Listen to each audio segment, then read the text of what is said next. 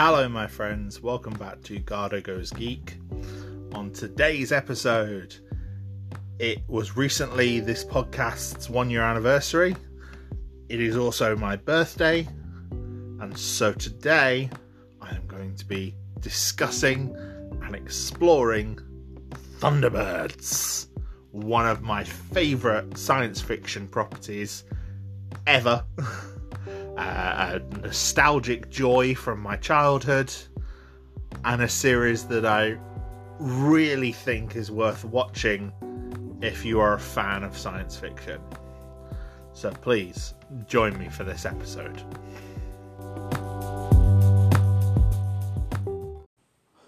First of all, to all my regular listeners who were expecting this episode a lot earlier than this, I just want to say I'm sorry. Things have gotten on top of me recently, and despite this meant to be a positive episode for my birthday, which it still is, it's now up well over a month later than originally planned.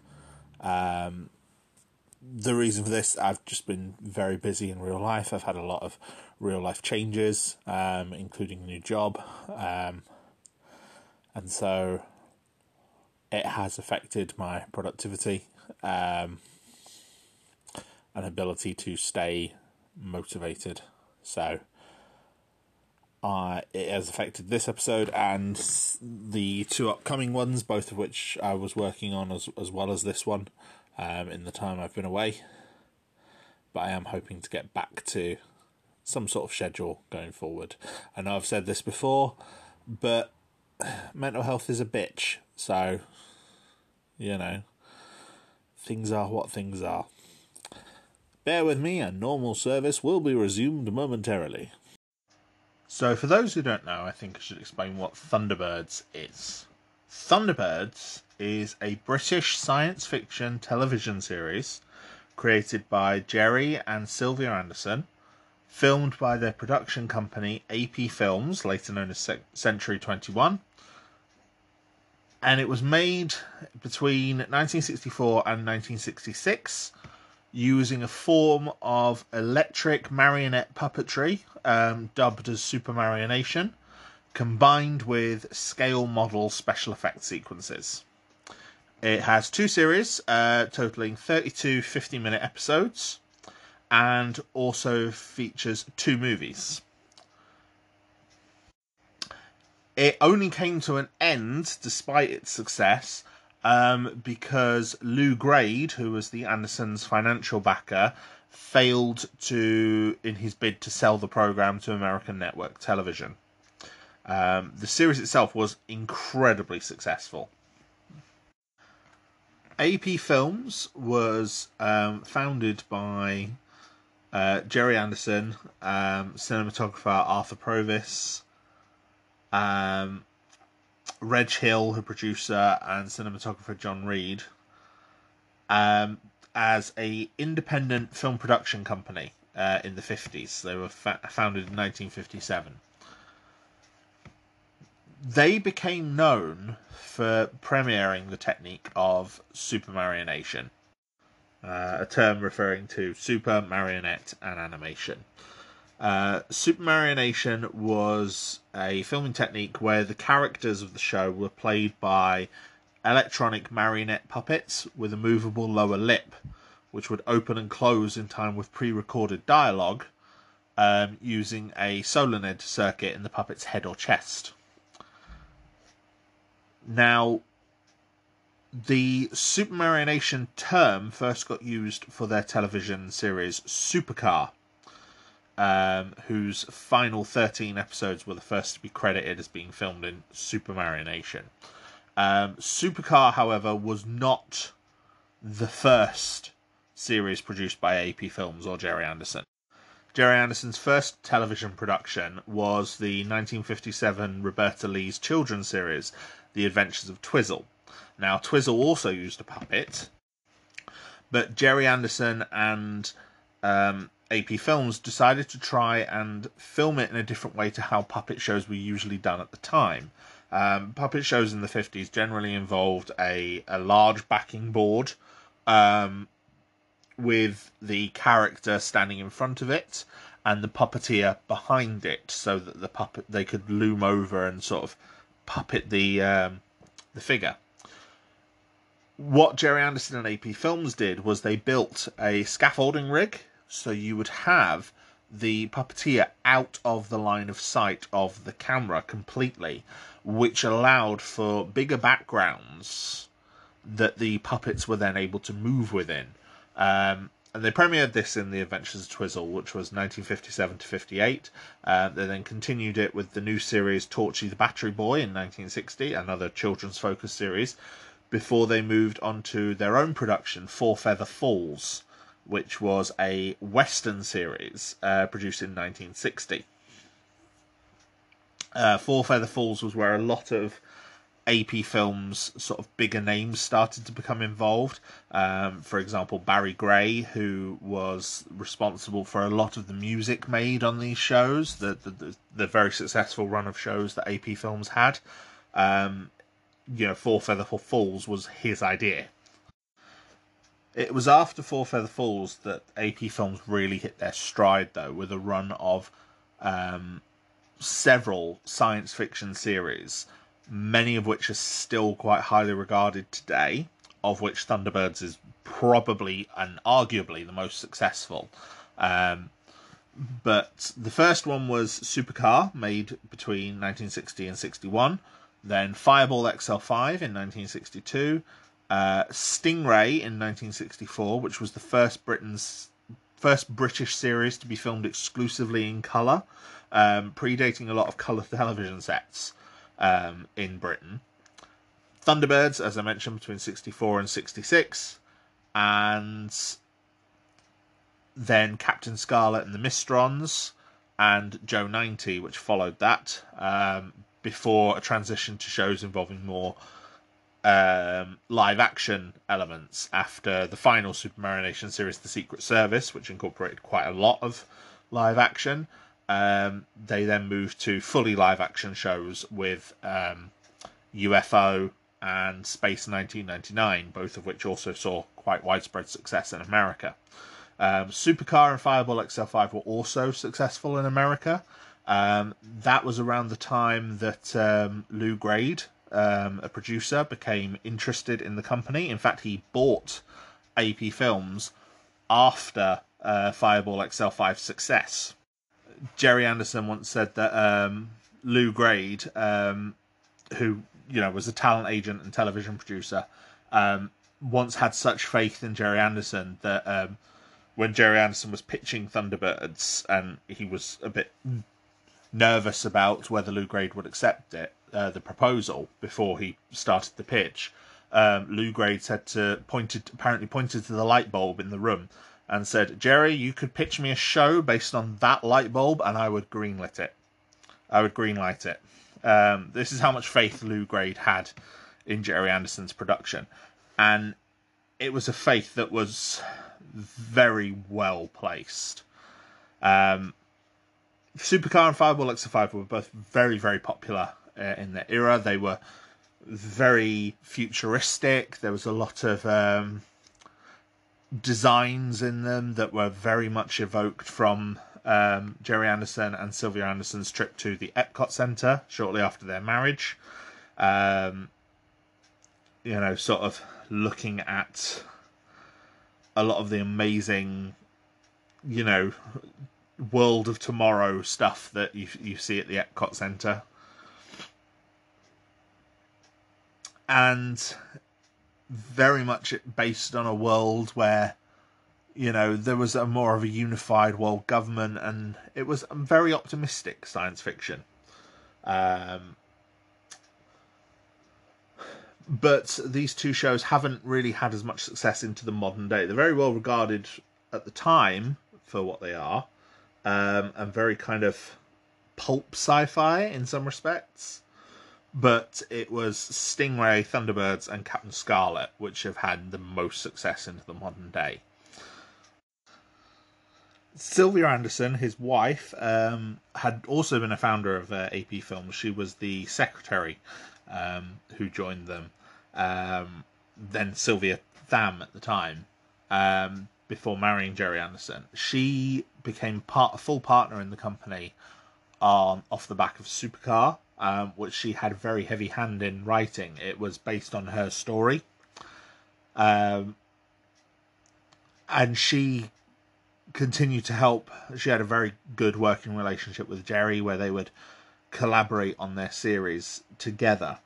In fact, she also was involved in a lot of the production aspects regarding, for example, the voice cast, assigning roles, and was obviously helping in the voice work herself. You know, she went on to play one of the most famous characters in Thunderbirds, when I get to that in a minute. Now, Stingray, as I said, the third Super Marionation series, fully Super Marionation, after the puppet shows officially ended with Four Feather Falls. Stingray was co-created by Jerry and Sylvia Anderson, and used the World Aquanaut Security Patrol, a futuristic organization responsible for policing the Earth's oceans.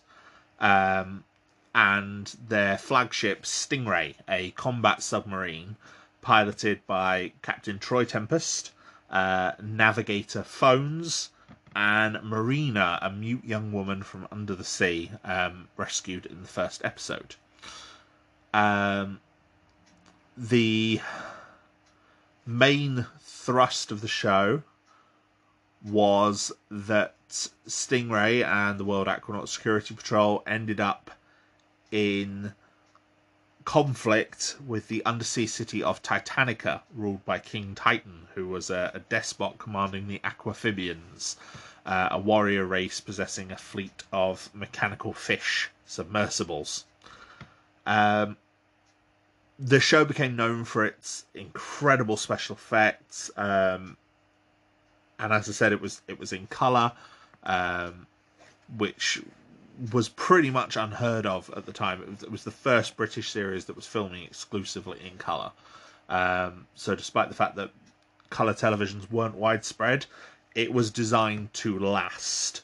Unlike, for example, Fireball or Supercar, which filmed in black and white, there was very much a view with Stingray that they were looking towards something in the future, and having a legacy, and having this be something that would be watched for years.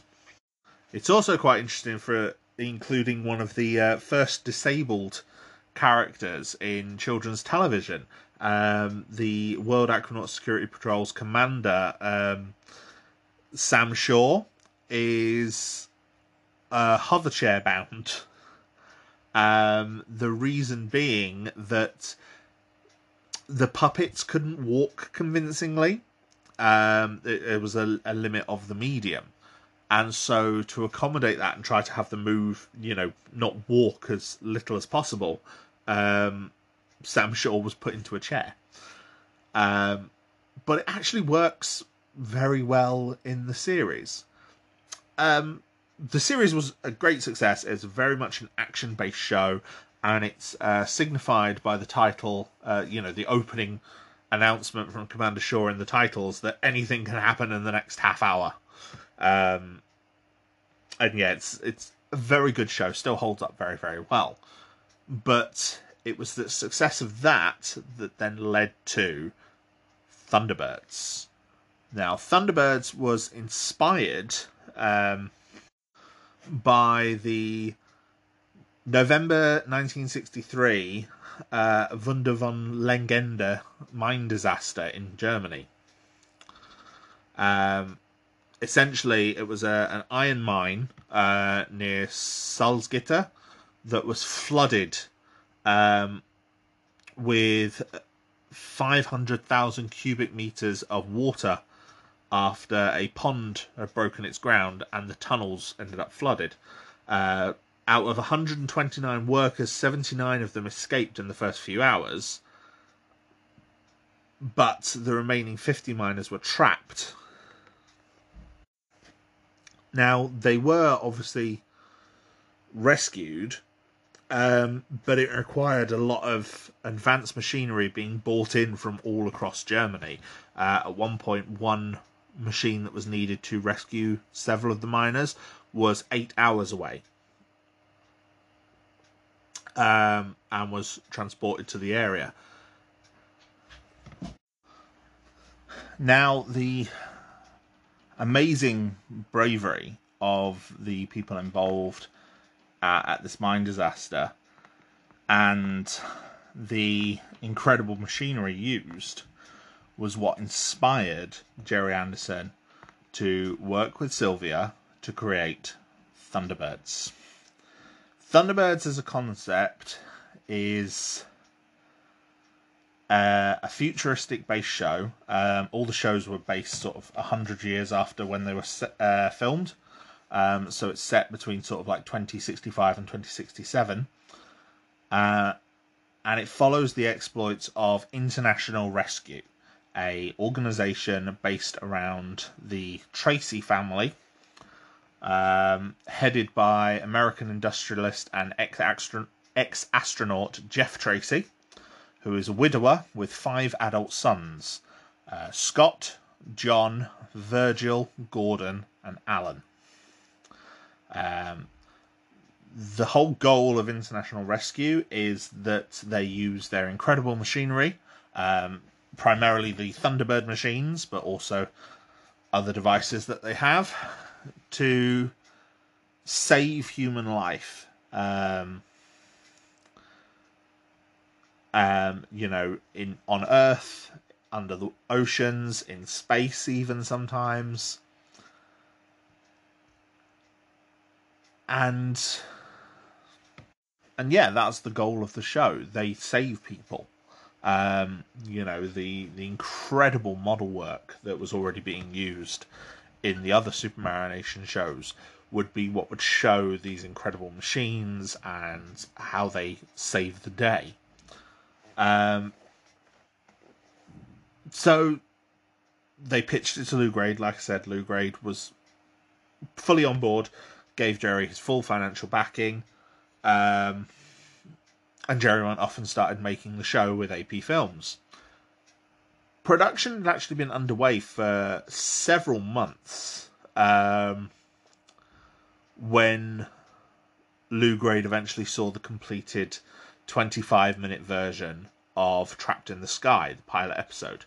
Trapped in the Sky is one of the most iconic episodes of Thunderbirds. It features the rescue of a futuristic airliner called the Fireflash, which is unable to land due to a bomb being placed on board. And the radiation-based engine has shielding that will only last a certain amount of time. So it is the debut of International Rescue as they come to try and save the Fireflash and bring it down to the ground without detonating the bomb. It's incredible. Very, very visual episode. Some truly amazing moments.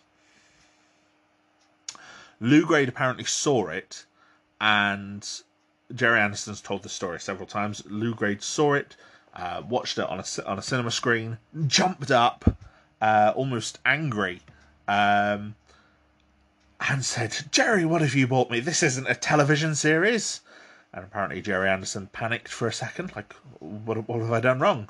And Lew Grade apparently went up to the screen and turned around and said, "This is a feature film. All of these episodes need to be 50 minutes. And he's like, "I've already shot 9 of them." And he says, "Go back, film more." So with this increase in budget and a restructuring of production to expand episodes that had already been filmed or improve production and create 50-minute scripts for all the remainder, Lew Grade was convinced that Thunderbirds would be this huge success and that a feature film of the series was proposed even before the pilot episode went to air. And this was roughly around the same time that AP Films became Century 21 Productions. And with that, Thunderbirds will go. 5, 4, 3, 2, 1.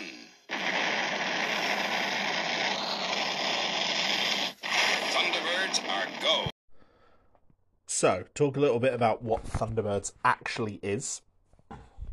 Thunderbirds is, like I said, Super Mario Nation puppet series, and it's a science fiction series. It's set between 2065 and 2067, roughly 100 years from where the episodes aired. Thunderbirds follows the exploits of the Tracy family, who form International Rescue. They're headed by industrialist and former astronaut Jeff Tracy. Jeff is a widower. He has 5 adult sons named after the Mercury 7 astronauts. So they are Scott, John, Virgil, Gordon, and Alan, in that order, from oldest to youngest. International Rescue is a secret organisation founded by Jeff to save human life. And the Tracy brothers act as pilots of the individual Thunderbird machines, which are the 5 most important vehicles that they have, which are designed to enact rescues across land, sea, air, and space. And so whenever conventional rescue methods would prove ineffective, the Thunderbird machines would rush into action. So Thunderbird 1 was a blue and silver hypersonic rocket plane, and it was used for fast response and danger zone reconnaissance. Scott piloted this one. He'd usually be the first on the scene. He'd pull out a mobile control and set up his equipment where he could guide the Thunderbirds in the rescue, guide his brothers as they save the day, often liaising with military types or other rescue services. There was a lot of a military focus, mainly because this was released in the Cold War, which is one of the things that maybe might put off some viewers. Another thing is it's very, very white focused. All of the main characters are white. Most of the supporting characters are white. In fact, I don't think we get black puppets until Captain Scarlet, the following series. Partially due to the time it's being made in, I think. It was 1965, 1966. So yeah, that's one thing that does maybe age it quite badly. It's also very male-dominated. Most of the puppets are men. There are some prominent female characters that I'll talk about in a minute, but obviously all the Tracy brothers are men as well. Thunderbird 2 is a green supersonic, so it's not quite as fast, carrier aircraft. It's had a very rounded shape. A lot of people criticise as to whether it could actually fly, because it's this large, bulky body with these small snub wings. So yeah, it might not have been able to actually fly if it was a real vehicle, but obviously this is a science fiction show, this is fantasy, and suspend your disbelief for it, I suppose. Thunderbird 2's main role, being piloted by Virgil, was to bring supporting rescue vehicles and equipment to the danger zone in detachable capsules called pods. Thunderbird 2, I believe, is involved in nearly every rescue in the series. There's 32 episodes of Thunderbirds, so Thunderbird 2 is involved in nearly every single one. The only one I don't think it is involved in the actual rescue, or one of the most prominent where it's not involved in the actual rescue, is... I forgot what the episode's called now. Trouble in New York.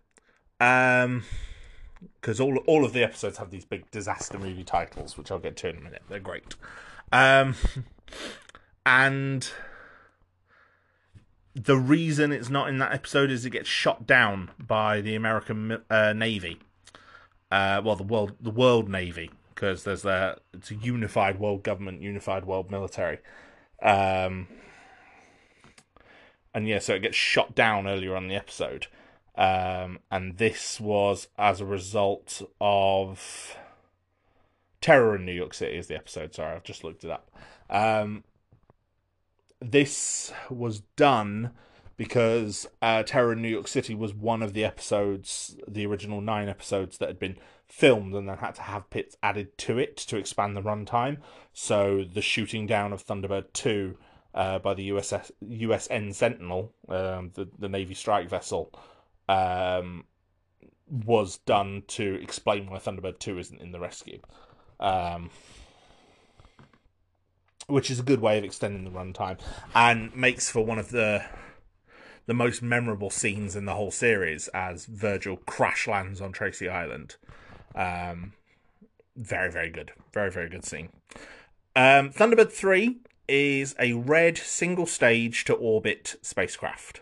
It's piloted alternatively by either Alan or John, with Scott as co-pilot when needed.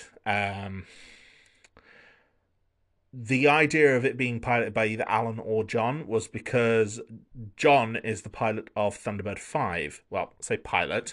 Thunderbird 5 is a grey and gold space station that relays distress calls from around the world.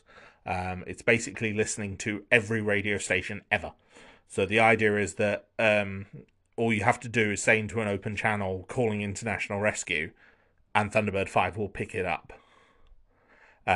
Which actually plays a part in one episode called Cry Wolf, I believe, where some kids do it on a ham radio and they call international rescue because they're playing international rescue, and their distress call gets picked up as a real call, because they do it into a ham radio and it gets picked up by the space station. John was usually on Thunderbird 5 as the space monitor. He'd live up there, but in the story they did explain that he would swap with Alan every so often. I think John is actually down on Earth for a couple of episodes and takes part in the rescues of the day. So we do see Alan in Thunderbird 5 occasionally. But for the most part, Jerry Anderson spoke and said that he hated the design of John. The puppets were all given faces based on actors, or based on other characters that they'd made models of before. And he said that he found John very all-American looking and didn't like him, and found him a bit of a boring character to write for. So they just sort of hid him away on the space station so they didn't have to deal with him, which is a bit harsh, but very funny. I think John doesn't even appear in one of the films. If I remember rightly, the final film, Thunderbird 6, I don't think John even appears in it. Or if he does, it's very, very brief. So that's an idea of how much he wasn't liked. Alan would be involved in rescues quite a lot when he wasn't a member of Thunderbird 3. He'd quite often join Virgil on Thunderbird 2, and help with rescues that way. There is even one episode in the second series where he takes control of Thunderbird 1 for a rescue. One of my favourite episodes, in fact. Which is, it's very interesting to see Alan given that responsibility. Alan's a character who gets quite a lot of development, especially in the two movies. He becomes the more central focus among the Tracy family for the two movies. And then the subsequent live-action movie and the Thunderbirds Are Go animated series that came out recently for the 50th anniversary do some very interesting things with him, which I'll be discussing later. Thunderbird 4, the only one I haven't spoken about yet, is the smallest of the craft. It's a utility submersible. It's usually carried inside Thunderbird 2 in Pod 4 and was piloted by Gordon. Again, it's involved in quite a few rescues. They had a lot of underwater sets left over from Stingray, so they make a good use of Thunderbird 4. Being a submersible and having experience with filming underwater. The only problem is it was scaled obviously a lot differently to the water tanks that they had from Stingray. Thunderbird 4 is a much smaller craft than Stingray supposedly is. So they had to rescale a lot of things. The Tracy family live on Tracy Island, a self-titled island, which is based in the South Pacific. They live in a small villa on the island, and all of their equipment is stored inside a hollowed-out mountain. I believe it may even be a form of volcano, extinct volcano. Other people live on the island with them, most notably Jeff's mother, who is only referred to as Grandma Tracy. The head scientist, Brains, who is responsible for designing all of the Thunderbird machines. Brains is definitely one of the most famous characters from the show. He has appeared in several adverts on his own. He has a very distinctive voice. He has like a stutter and a stammer and a couple of other vocal tics. The voice artist David Graham said he tried to base it as though his brain was just moving too fast for his mouth and he couldn't keep up. But it does mean that he stutters a lot on certain words. It's quite pronounced in the series and the live action film. It's toned down quite a lot in the newer series.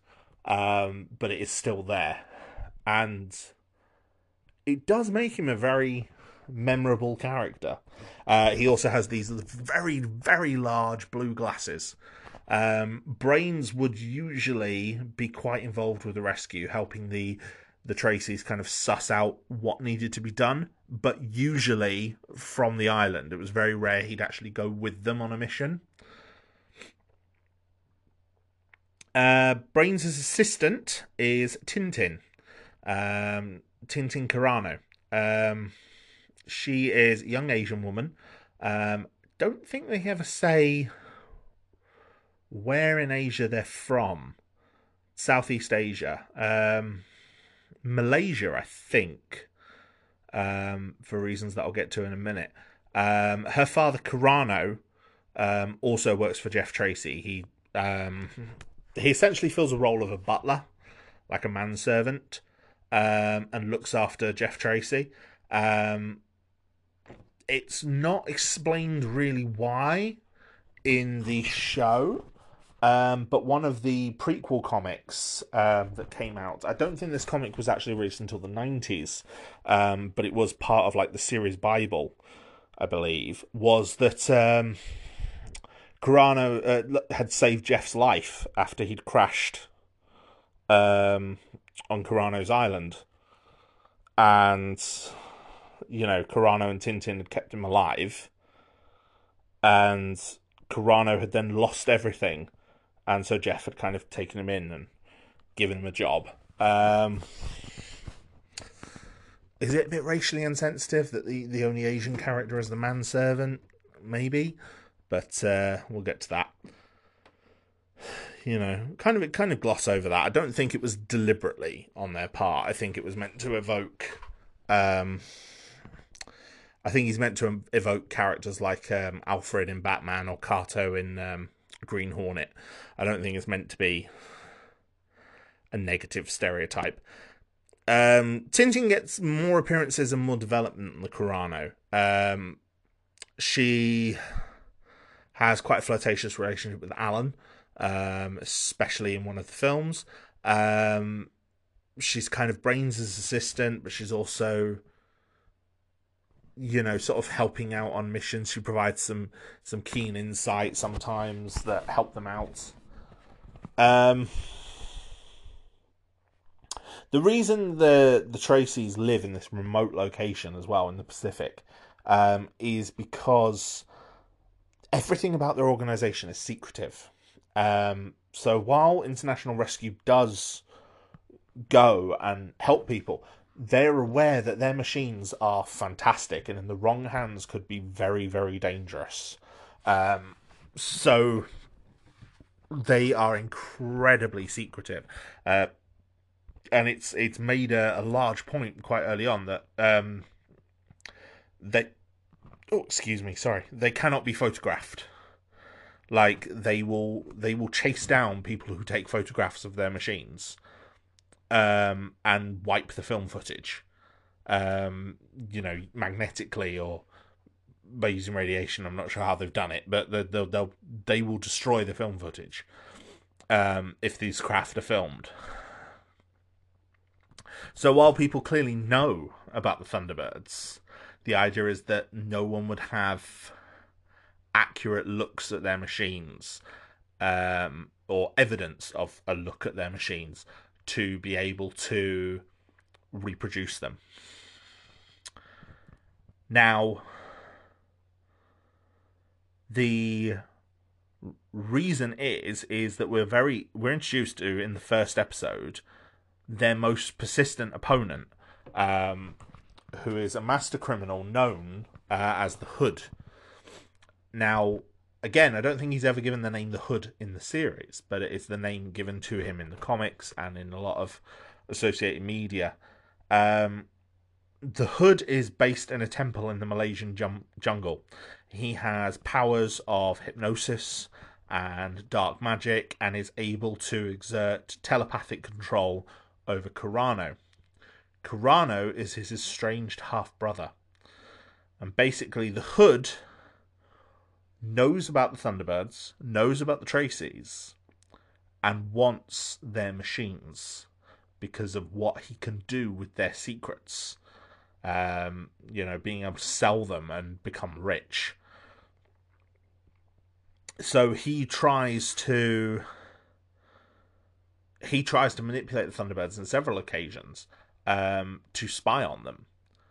And as a result, the Traceys have an agent of their own to protect against that. Again, one of the other more famous characters, two of them. And that is their London agent, Lady Penelope Crichton Ward, and her butler, Aloysius Parker. They are based in Kent, and they travel in their own specialised machine, which is Fab 1, which is a bright pink, specially modified Rolls Royce. And the Rolls Royce they were actually given rights to use it by the company Rolls Royce, which is just great. Rolls Royce Limited supervised the construction of the model. The name and the colour were both chosen by Sylvia Anderson. She contacted Rolls Royce to try and get them involved. And yes, Rolls Royce supervised the construction of the model and even supplied Century 21 Films with an authentic radiator grille for close-up shots of the front of the car. And in exchange for their cooperation, the company only requested two things, which was that the car had a Spirit of Ecstasy, which is Rolls-Royce's symbol, affixed to the top of the car, so you can see it on top of the grille as the car drives around, and that the characters avoid referring to it with the abbreviation Rolls.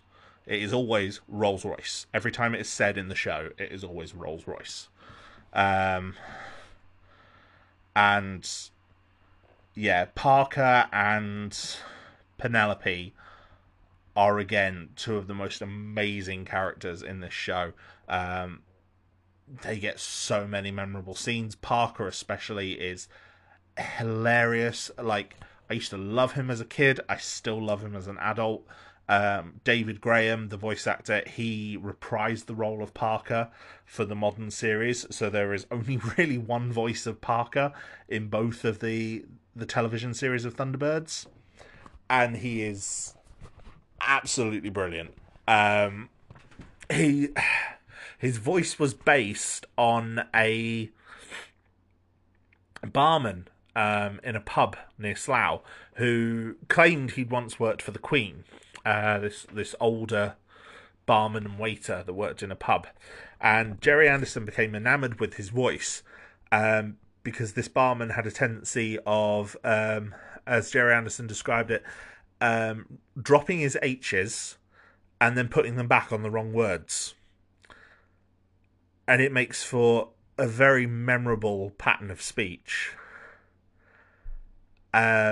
And so he sent David Graham, the voice artist, to this pub for lunch and dinner every day for like a week, with the goal of getting this waiter in conversation and, picking up his vocal mannerisms.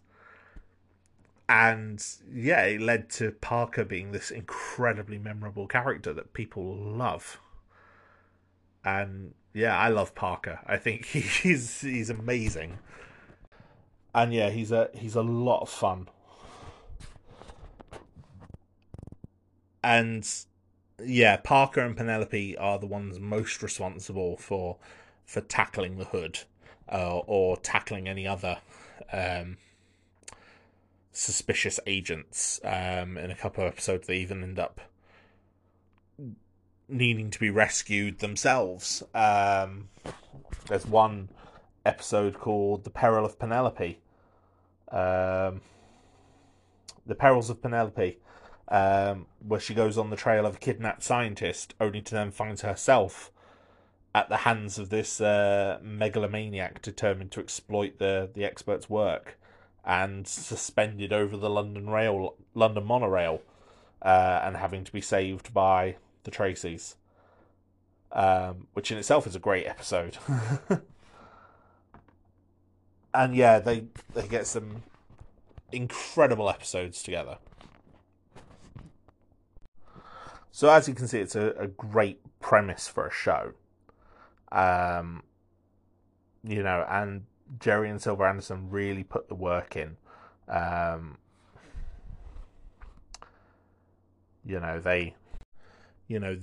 longer format episodes definitely help. But also, I think one of the largest helps for this show that made it stand out so much, as well as the longer runtime, was that you could improve the characterization between the puppets by giving them more to do. Science fiction writer John Peel once suggested that it was the small character touches that made the puppet cast of Thunderbirds, as he put, quote, much more rounded than those of the previous series. He compared it to like live action drama. Someone involved in the series, I've forgotten the name of who said this particular quote, said that they were also limited in how the puppets were not able to express. So one creative thing that led to, which again made the series more memorable, is you'd have a lot of very dramatic cuts. So, for example, there's one particular episode, Day of Disaster. A space rocket has fallen off of a bridge while being carried over it. The bridge collapsed. It's now trapped on the riverbed with the astronauts inside, and the rocket is counting down. Thunderbird 4 is in the ocean. He's under the bridge. He's trying to free the rocket capsule before the rocket explodes and takes off. And there's a very, very tense part of the rescue where he's almost there. He's cutting through like a piece of metal girder with a laser torch at the front of Thunderbird 4. And obviously the puppet only has like several expressions. Like, they had multiple heads for these puppets with different expressions. But, if the puppet of Gordon that's focused and concentrating is only one head, it's only one expression. The expression doesn't change. He doesn't blink. I mean, well, no, he does blink. But, there's only so much they can actually do with that puppet. So, for example, you see the laser torch, then you zoom out on Thunderbird 4 and you see the rocket, then you cut to the astronauts inside the capsule, then you cut to Gordon's furrowed brow as he's sweating and looking at his instruments. You see his hands on the wheel, then you cut back to the laser torch, and it makes for a very frenetic cutting style that makes everything feel so much more important and so much more tense than it really is, because it's just puppets. But it draws you in a way that really works. And, part of the longer format as well means that a lot of the episodes take on almost like like I said, they're named after disaster films, and that's because a lot of them do feel like disaster films. Like, some of the best episodes will spend time away from the Tracys first, or if we do have the Tracys, they're setting up for what's going to be the issue later on. To go back to one of my favourite episodes, It's actually from season 2, this episode, and it's Atlantic Inferno. This is the episode where Alan substitutes for Scott at the helm of Thunderbird 1. The reason being, Jeff has been invited on holiday by Lady Penelope. So he flies out, leaves Scott in charge. Meanwhile, the World Navy is testing a nuclear torpedo close to an offshore oil rig named Seascape. So while we see Jeff leave the Tracy Island and go off with Penny, the International Rescue, the Tracys, are monitoring the situation. You see John listening to the Navy out on their patrol, listening to Seascape, and he hears that this torpedo goes awry and sets fire to an underground gas jet. So now there's a bit of flaming gas bubbling up from the ocean off the coast of where Seascape is. But by this point, we've been introduced to the crew of Seascape, to the people in the Navy, and we know who they all are. We know who all these characters are. And the Thunderbirds go out and they seal the gas jet. They put themselves into action. Scott makes the decision. And then Jeff chews them out for it. And says, you shouldn't have involved yourselves unnecessarily. No one was in danger. And they're like, okay, fine. And it makes it sound like he's going to come home. And then he decides not to. And he decides, Penny manages to convince him to stay on holiday. But then their early action has actually made the situation worse. Because now the fire underground in this gas jet travels and sets light to the oil field underneath Seascape. So gas jets start erupting all around Seascape. Seascape is now under threat. And we've already been introduced to the cast of Seascape before the torpedo even went off. So we know who they are. And you now care about these characters before they're even in mortal danger. We know who they are. We know what they're doing there. We kind of care about them. And it makes it more interesting. And then, of course, the Thunderbirds go off to the rescue. They try to save the people in Seascape. You end up with Thunderbird 1, 2, and 4 all involved in the rescue. And, yeah, it's incredible. It's a great episode. And by the time, Jeff hears about it, he starts travelling back with Penny. By the time he's arrived, the Thunderbirds have saved the day. They've done the job. Thunderbirds always... One thing with it being a kid's show is they always win. They always save everyone. I think there's maybe some secondary characters that die, like, for example, in the episode Perils of Penelope. I think one of the hostages gets killed.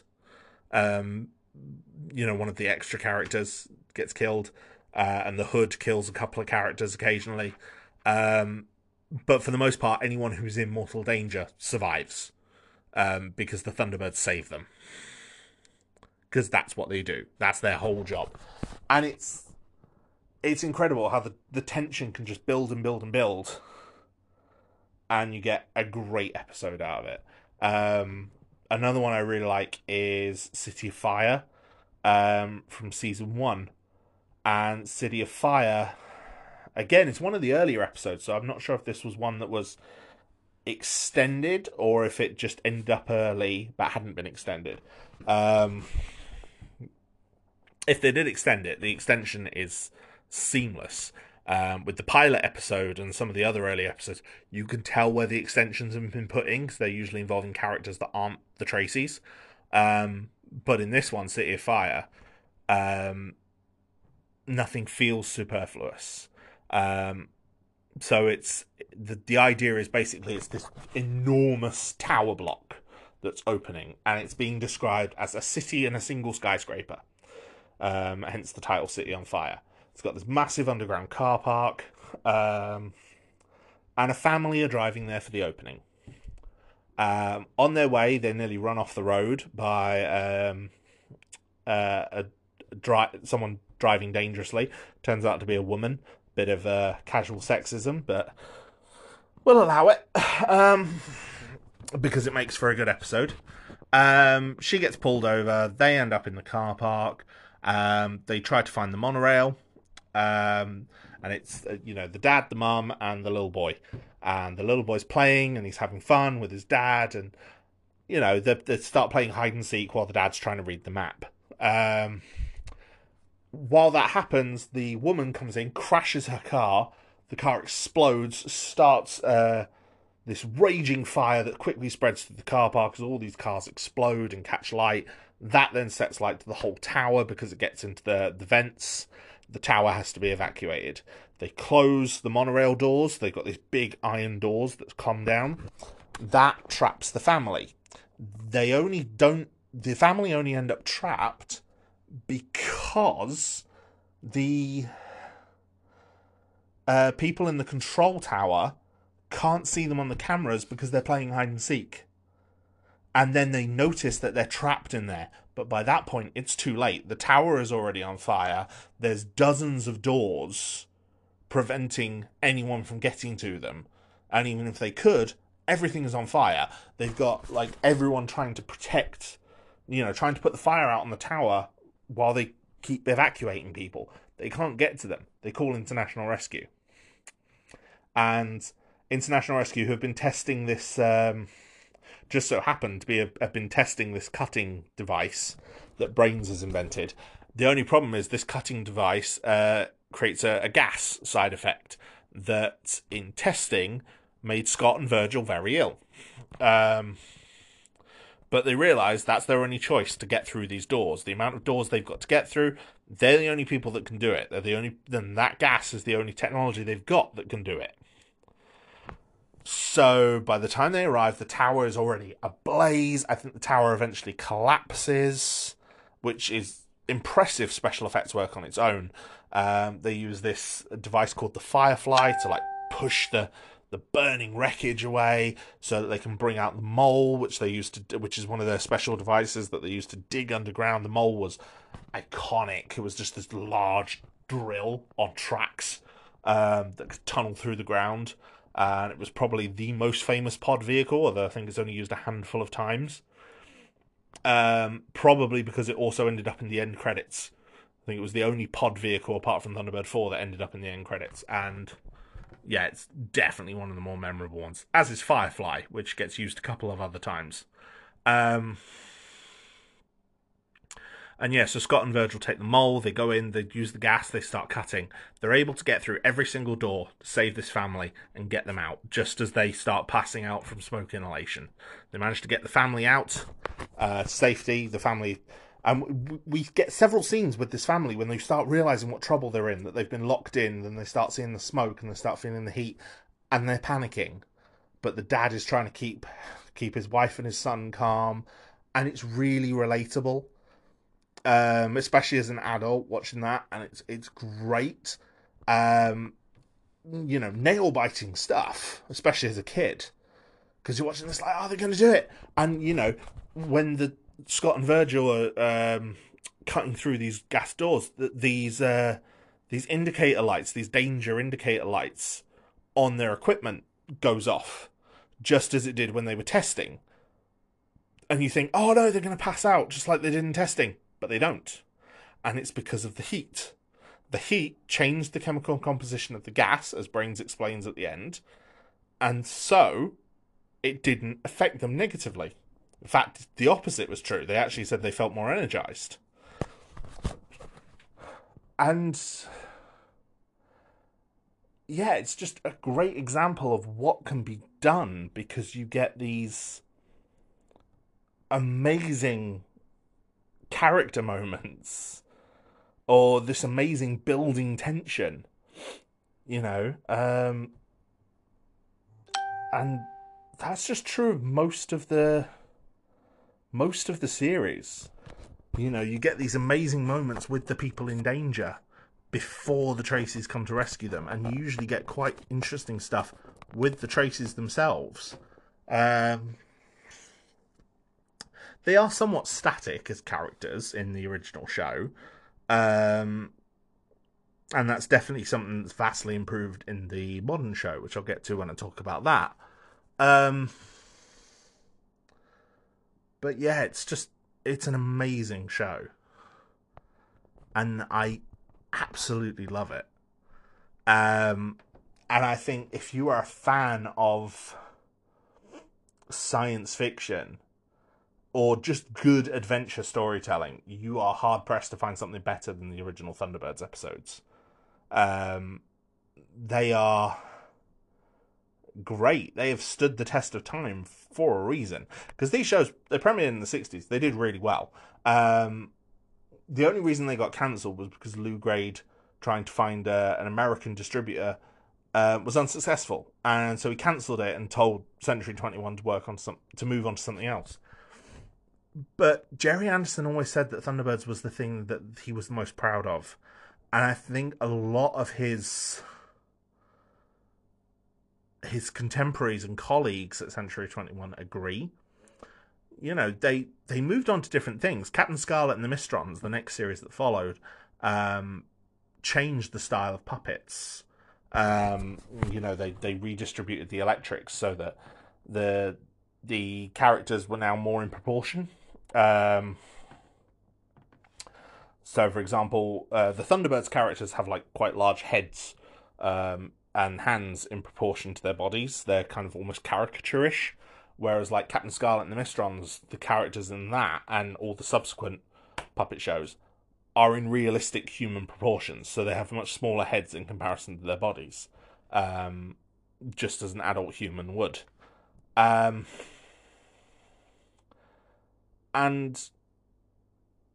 you know, that just moves. It was all done by moving the mechanisms around inside the puppet. So, like the lip sync mechanism, now instead of being in the head, goes into the chest and is connected to the mouth via a cable,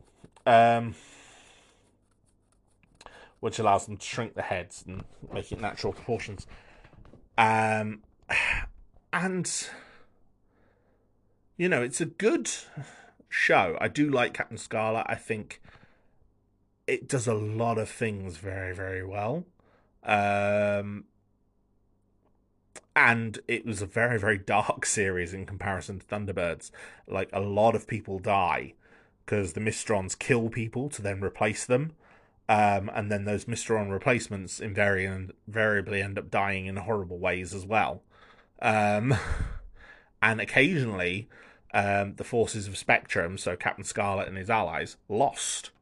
Like, occasionally. It was very rare, but on occasion, the Mysterons won. It was a war. It was an ongoing war story. But it was very, very different. And it was not the success that Thunderbirds was. And, you know, even the merchandise, even the machines were not as memorable as the Thunderbirds.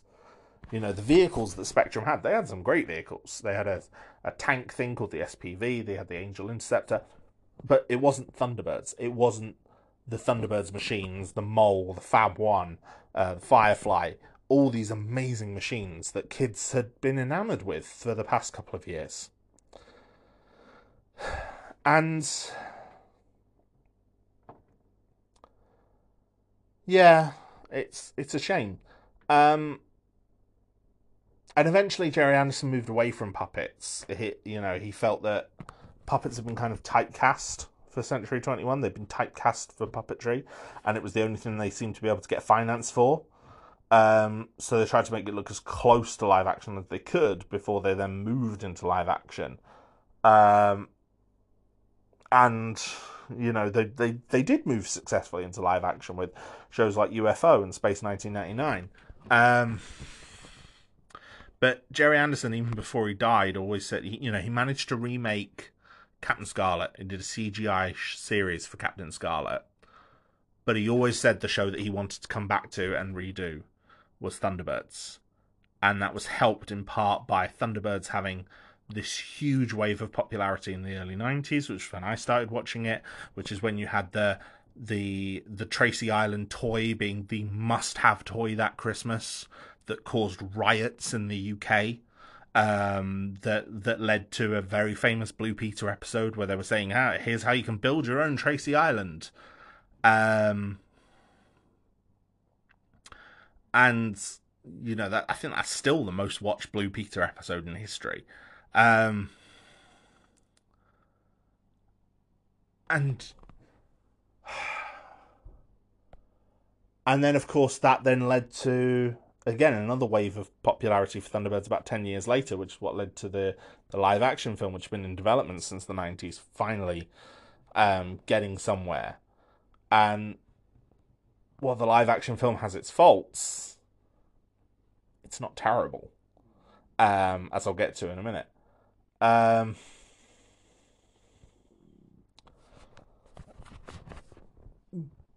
And when the 50th anniversary happened in 2015, that was it. They finally did a brand new Thunderbirds series, Thunderbirds Are Go. And having recently finished it for the first time, I think it's an incredible love letter to the original Thunderbirds, for reasons I'll get to. But I think the original Thunderbirds is well worth your time. It has, Century 21 were incredible. I mean, the people who were involved went on to work on amazing things. Derek Meddings, who created the Thunderbirds, went on to do miniature and model effects for the James Bond franchise in multiple films, his final film being GoldenEye. He died while GoldenEye was in post-production.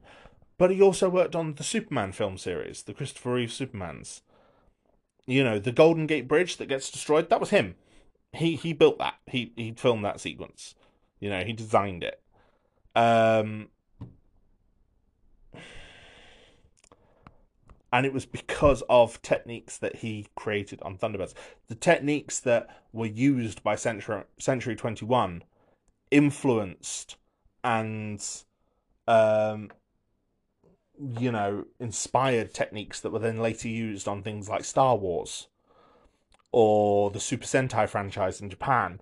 The way of filming large models and creatures as like miniature things. The parallax rolling with the ground and the sky. That's something I've seen used in multiple projects, and it originated on Super Mario Nation.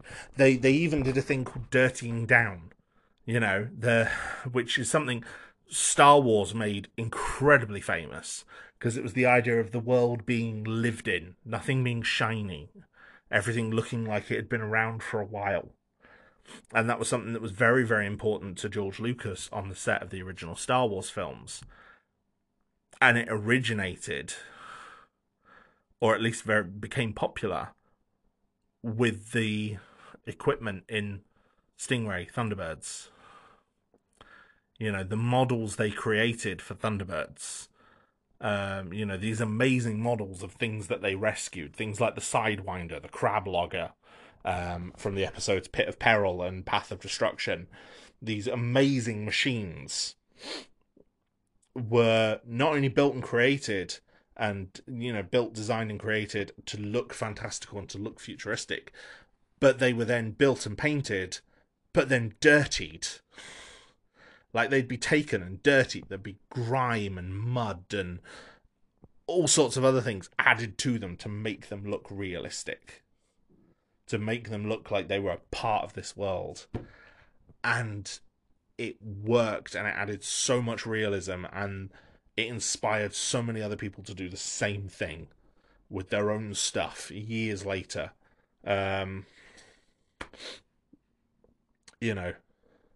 People who were involved in Century 21 went on to work in Hollywood and worked on big budget films providing miniature effects,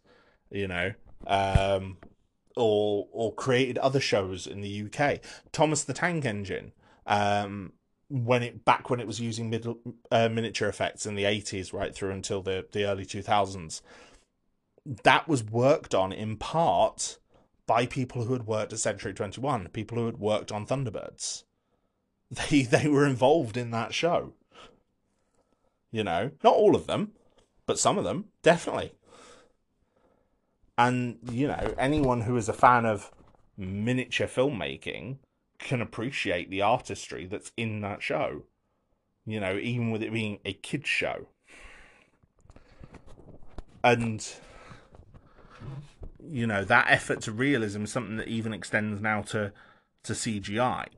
And it all originated in things like this. So yeah, Thunderbirds is well worth your time. And I heartily recommend it to anyone. Absolutely anyone. And I really think that if you haven't seen it, you should watch it. You should pick up just any episode. Some are better than others. I will admit, most of the episodes I've listed by name already are great. Some, like The Duchess Assignment or Attack of the Alligators or The Cham Cham, are a bit cheesier. But they're still fun. So yeah, pick an episode. Start with the opening. Start with Trapped in the Sky. See how you feel. If that's not your thing, maybe watch, I don't know, City of Fire or Sunprobe or Pit of Peril. One of those other early episodes. If you're still not into it, fine, fair play. You tried. But I think you'll like it. I really do. There's a reason it's so good. And, when the Thunderbirds music, the big tension music ramps up, towards the end of Trapped in the Sky, when the fire flash comes into land on the elevator cars that Thunderbird 2 has brought to the danger zone, and you see Virgil driving, and the tense moments as the fire flash is coming into land, and bits are exploding, and you really wonder whether he can do it, whether he can save these 400 people trapped in the plane. Yeah, it's really hard not to get caught up in it. Because everything just builds brilliantly. So yeah, give Thunderbirds a try.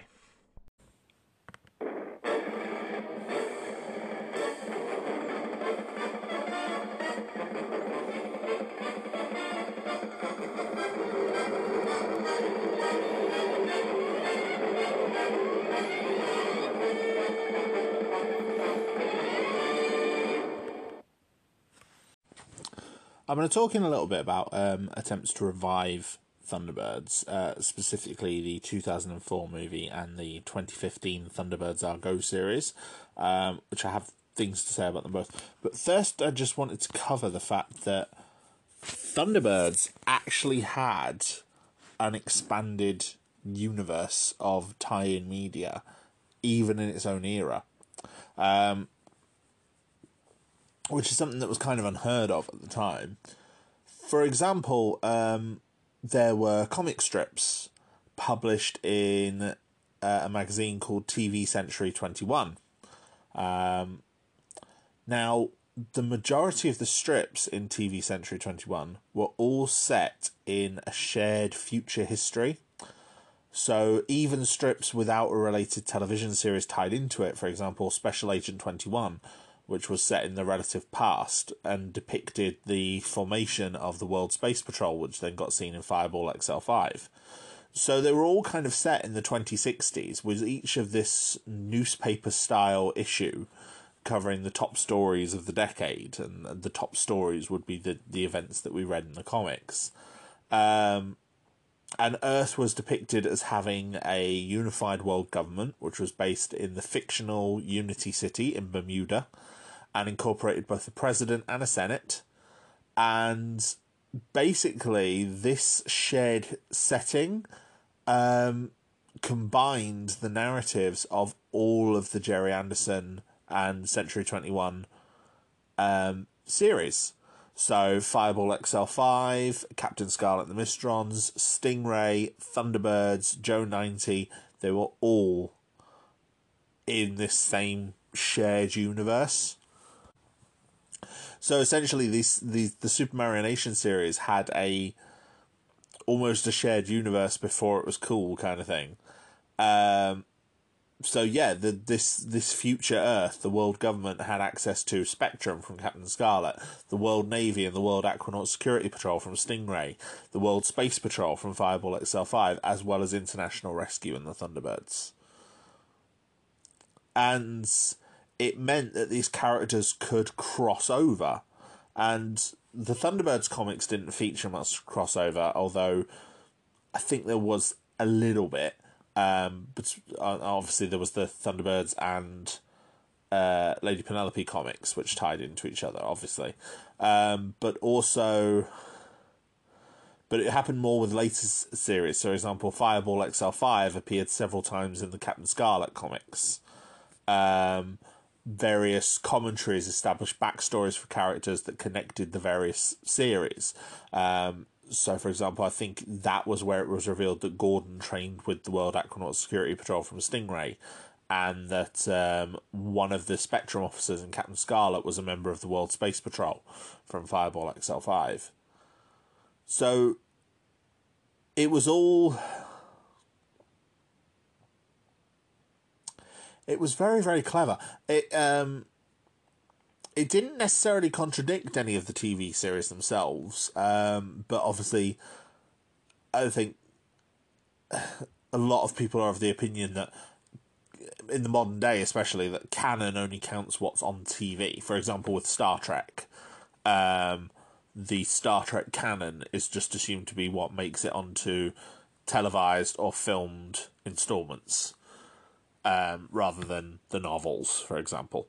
One recurring plot element in these comics, for example, that featured quite prominently in the Thunderbirds and Lady Penelope strips was an antagonist Eastern European nation that was completely fictional, of Bereznik. And that was a country that was not part of and was thus hostile to the world government. And, yeah, they appeared quite regularly in some of the Thunderbirds and Lady Penelope strips as an antagonist, linked to the Hood, as well as several others. The Hood had a much more prominent role in the comics as well. He was usually given an antagonist role in their stories quite a lot. There's one particular comic strip called Brains is Dead, where he fakes the death of Brains and seizes control of Tracy Island. And they sort of mind wipe him and dump him out in the jungle afterwards. It's very... reading these comic strips now, they don't read like what most people would think of as modern comic books. They read like a lot of British adventure strips, which you don't really get anymore. A lot of British comic strips are sort of released in small installments. Like most of these Thunderbird strips, they're 2 or 3 pages at a time, and they would appear in like a weekly comic book, and they build up to a full, like the completed strip, you know, the completed story might be about 20-30 pages. But you'd build it in installments over several weeks.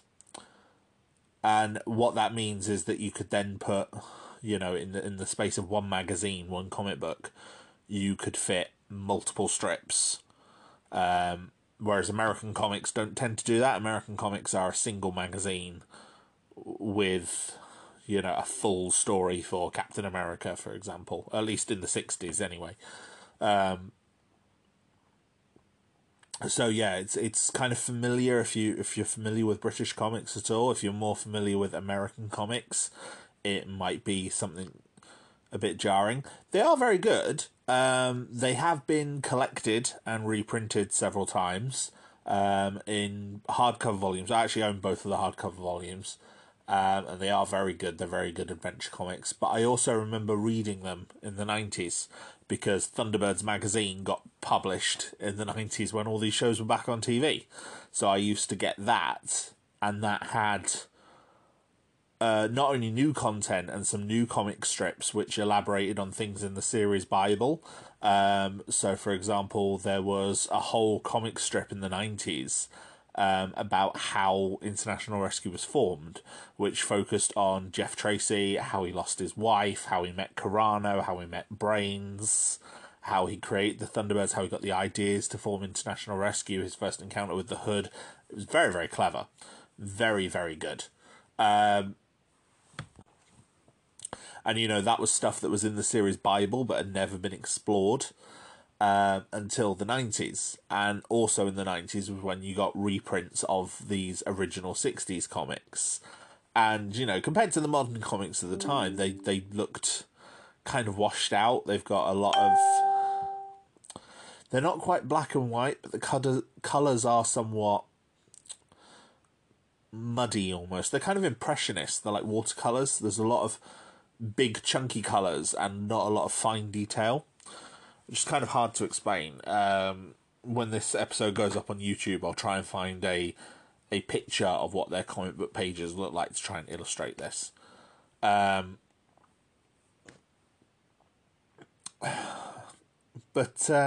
Yeah, they are good. They're good. Good little comics. Very interesting little comics.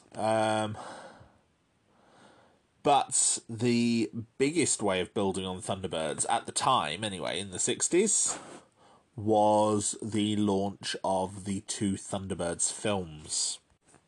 Now, the first film, Thunderbirds Are Go, came out in 1966. It was filmed alongside the second season of the show, and is one of the reasons why the second show is only 6 episodes. That's because a lot of effort went into this film. A lot of the budget went into this film. It was written by the Andersons, Jerry and Sylvia. It was directed by David Lane, who worked on a lot of the Century 21 stuff. And yeah, it's an interesting film. Plot-wise, the film concerns the spacecraft Zero X, which is this amazing multi-stage plane rocket thing which is being sent to Mars for the first human mission to Mars. And features Captain Travers and his 4-man crew. And the Hood stows away on its maiden flight to photograph the wing mechanism. Shortly after liftoff, however, the Hood traps his foot in the craft hydraulics, which jams them and also leaves his foot bloody. It's quite horrifying, actually, for to watch as a child. But it jams the hydraulics, which then means that Zero X can't make orbit, which then means it goes out of control and crashes. The astronauts manage to escape in an escape pod. The Hood parachutes to safety, and Zero X crashes into the ocean and explodes.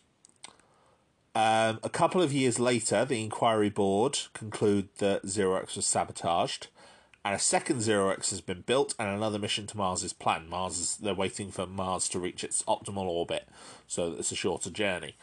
And one member of the security board says that to prevent another sabotage, international rescue should be present at the launch to give security. So that's what happens. Scott and Virgil and Alan all go through and help Zero X at different stages of its launch in Thunderbirds 1, 2, and 3. Lady Penelope poses as a reporter at the press conference and interviews the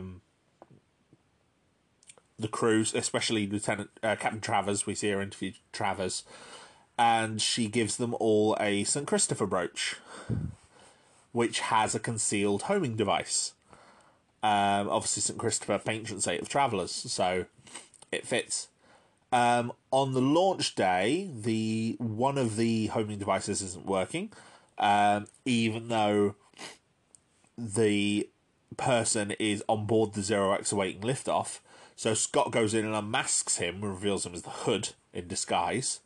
The Hood flees, gets chased by Penelope and Parker, jumps into a speedboat, helicopter. It's quite a thrilling little chase. Parker shoots down the helicopter with the machine gun, and the Hood is presumed dead. Meanwhile, the kidnapped doctor that he impersonated is found and returned to the Zero X, and the spacecraft gets launched without further incident. Mission complete. Penelope invites Scott and Virgil to join her at a nightclub called the Swinging Star. Alan missed the memo because he was obviously up in orbit helping Zero X on its way, and returns to Tracy Island and feels kind of unappreciated and hard done by when Jeff insists that he stay at base while the others go out for the night. And so asleep that night, he has this very surreal dream where he and Penelope travel to a fictionalized version of the Swinging Star, which is located in space. And it features a musical number with puppet versions of Cliff Richard Jr. and the Shadows, who are obviously a popular band in the 60s. And it's so bizarre. Like, I remember watching this as a kid and thinking it was bizarre. But at the same time, it's full of these amazing puppetry effects and some really clever things that make it visually stimulating, while at the same time being like, what does this have to do with Thunderbirds? It's like, even the opening of the film, the launch of Zero X, it's a good 20 minutes before we get introduced to the Thunderbirds in the film, because of how long and delicate the assembly of the Zero X is. It's all these different parts that come together and kind of form the one plane. And it's very bizarre. Alan falls out of the Swinging Star in his dream, lands, wakes up to find he's merely fallen out of bed. But, he has this nightmare that he's fallen off of the Swinging Star and falling back down to Earth, which in itself was pretty scary as well, because it's punctuated by Penelope's kind of haunting, echoing laughter as she's laughing at him as he's falling. And yes, I have a fear of heights, so that might be another reason why it bothered me. Anyway, after a 6-week flight, Zero X reaches Mars. They touch down in their lander. They're investigating the surface. They find these rock snakes. These like coiled rocks. They blow one of them up to take samples. And as they're going to do that, the other structures come to life and they're revealed to be like these rock snakes, and they start firing energy balls at the Zero X. So Zero X has to escape and start back to Earth. So again, it's kind of a small, disjointed thing away from the Thunderbirds. Not in the same way that the episodes used to do, where they sort of build up tension for the rescue, but yeah, kind of bizarre and weird. Anyway, Zero X makes its way back to Earth, and one of the lifting bodies, the thing that's meant to help it through the atmosphere, as I said, it's like a multi-stage rocket, fails to connect and damages a whole load of systems when it hits the Zero X, including flight control and the escape pod circuit. So the astronauts aren't able to escape, and the Zero X is due to impact somewhere in Florida, so it's going to take out a whole town. So Jeff launches Scott, Brains, Virgil, Alan, Gordon, all in Thunderbird 1 and 2. They all go to rescue the Zero X. The town in Florida is completely evacuated. Alan repairs the circuit with Brains helping him by being like lifted into Zero X's undercarriage. He completes the task to fix the escape pod and jumps out just as the astronauts eject, and then Zero X crashes into the town. There's massive explosions, which are fantastic to watch. It's the big fiery doom at the end of the movie. And then Alan gets picked up by Penelope and Parker after parachuting down, and they take him and the whole town and the whole family, and Brains and Tintin, and they all go to the real Swinging Star. They're all there with really bizarre facial hair to disguise who they are. It's really weird. Like Virgil's got this big handlebar mustache going on. Jeff's got this massive bushy beard. Yeah, it's very bizarre. And they all kind of toast Alan as a hero and, roll credits. And watching it as a kid, I really liked it. Watching it as an adult, I can see how flawed it is as a movie. Like, the narrative is all over the place, but the visuals are fantastic. If you like the model effects of Thunderbirds, you're going to love Thunderbirds Are Go. It's great. But obviously, while it was this while the reviews were praising it at the time of being this quite successful transfer to the cinematic from the TV series. And bear in mind as well, this would be the first time a lot of people would have seen this in colour. Colour TVs weren't very common, despite the fact Thunderbirds was filmed in colour. So this would be the first time a lot of people were seeing Thunderbirds in colour. But it drew this like really lukewarm public response, and as a result ended up being a box office failure. And it got criticised for the real minimal characterisation, the lengthy effect shots, the fantasy dream sequence with Cliff Richard. And it's a shame, because I think even the bad stuff is still good. Like, there's still good things in there. Things that you can enjoy about it. Might just be my view, I'm not sure. But obviously, United Artists, the distributor, were quite surprised that it underperformed, and they were really confident that Thunderbirds did have big screen potential. So they ordered a sequel, Thunderbirds 6, which I'll get to in a minute.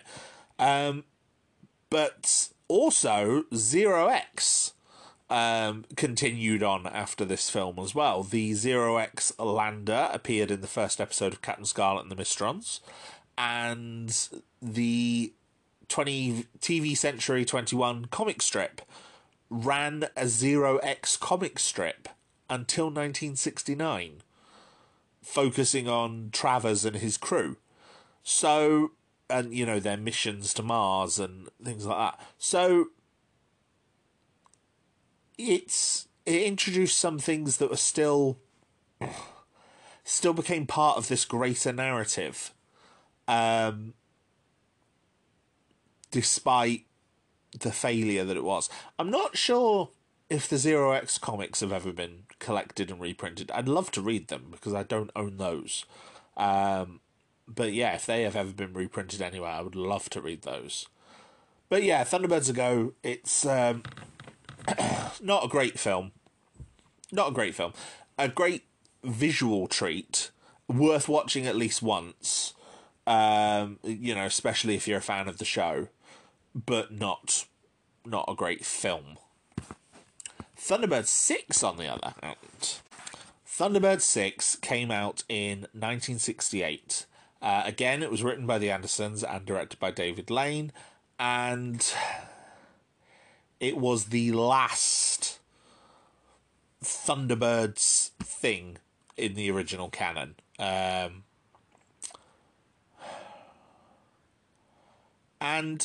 I quite like it.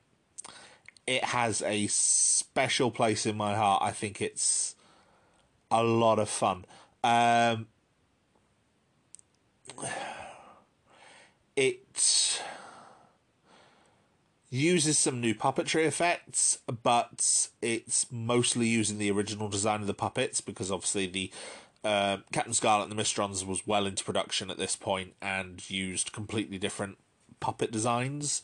But this still uses the Thunderbirds versions, although I think they have been tweaked slightly. Like, they do look slightly more in proportion than they did in the original show.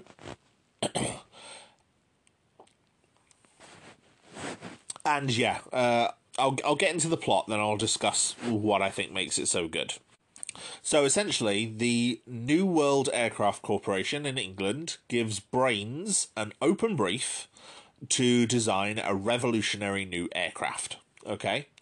Now, they don't know it's Brains, he's disguised, but they know that he's the person who designed the Thunderbirds. Brains suggests an airship, which prompts howls of laughter from them, including an amazing scene, which I think has become a meme because of its horror potential, which is the puppets with, like, these heads moulded into, like, raucous laughter. And it's there's something nightmare fuel about it, but it's, at the same time, it's very funny. Nevertheless, the proposal gets accepted, and they do actually build his airship. They call it Skyship 1, and it is a fully automated airship powered by an anti-gravity field. Okay? Now, International Rescue are invited as guests for the maiden flight, and obviously they are going on a private round-the-world trip with pre-programmed stops, and it's obviously heightened security because they know they're International Rescue. And representing International Rescue is going to be Alan, Tintin, Lady Penelope, and Parker. Brains, meanwhile, who was invited, gets forced to remain on Tracy Island because Jeff has asked him to design a 6th Thunderbird craft, because Jeff has this feeling that they need a Thunderbird 6. He doesn't know what Thunderbird 6 will be. It's hard to see a gap in their expansive arsenal of craft, but he says, yes, we need a Thunderbird 6 and wants Brain to design one. So, working without a specification, Brains throughout the film produces a range of concepts and all of them get rejected. In fact, Brains even rejects one, predicting what Jeff is going to say before he even shows it to Jeff. It's quite funny. Alan and Tintin fly to England in an old Tiger Moth biplane. Tiger Moth is like a World War I era biplane. A bit later than World War I, 1930s biplane. And they join Penelope and Parker before departing on Skyship One. However, the group become unaware that Captain Foster and the stewards have been murdered and replaced by agents of a character known as Black Phantom. Now, Black Phantom could possibly be the Hood, because he has a different voice and he has a full head of hair, which the Hood was bald. However, he uses the Hood's puppet. Like, it's a redressed version of the Hood's puppet. We never see him use his magic eye powers or anything like that suggests he is definitely the Hood. But it would make sense that he's the Hood out for revenge. And I think Sylvia Anderson suggested he was, but other people have suggested he wasn't. So this is a big contention in the fandom about whether the Black Phantom is the Hood or if the Hood died. Because it's like, the Hood could have possibly died in Thunderbirds Are Go, and the Black Phantom could be a completely new person. But at the same time, the Hood, every time in the show he encounters the Thunderbirds and is believed dead. That's happened multiple times. He has this amazing crash and we think, oh, he's dead, but he's not. He comes back. So, who knows? And the Black Phantom is operating from an airfield near Casablanca. And as the ship is automated, the imposters aren't really required to demonstrate any detailed knowledge of its systems, and so thus they're able to avoid raising any of the guests' suspicions. But basically, the Black Phantom wants them to record Penelope, and he has a message that he wants them to send to International Rescue using Penelope's voice. So they have to record everything Penelope says to structure this message. It's quite clever. It's very James Bondian. That's not really a word. It feels like a secret agent plot that you'd get, which I think is great.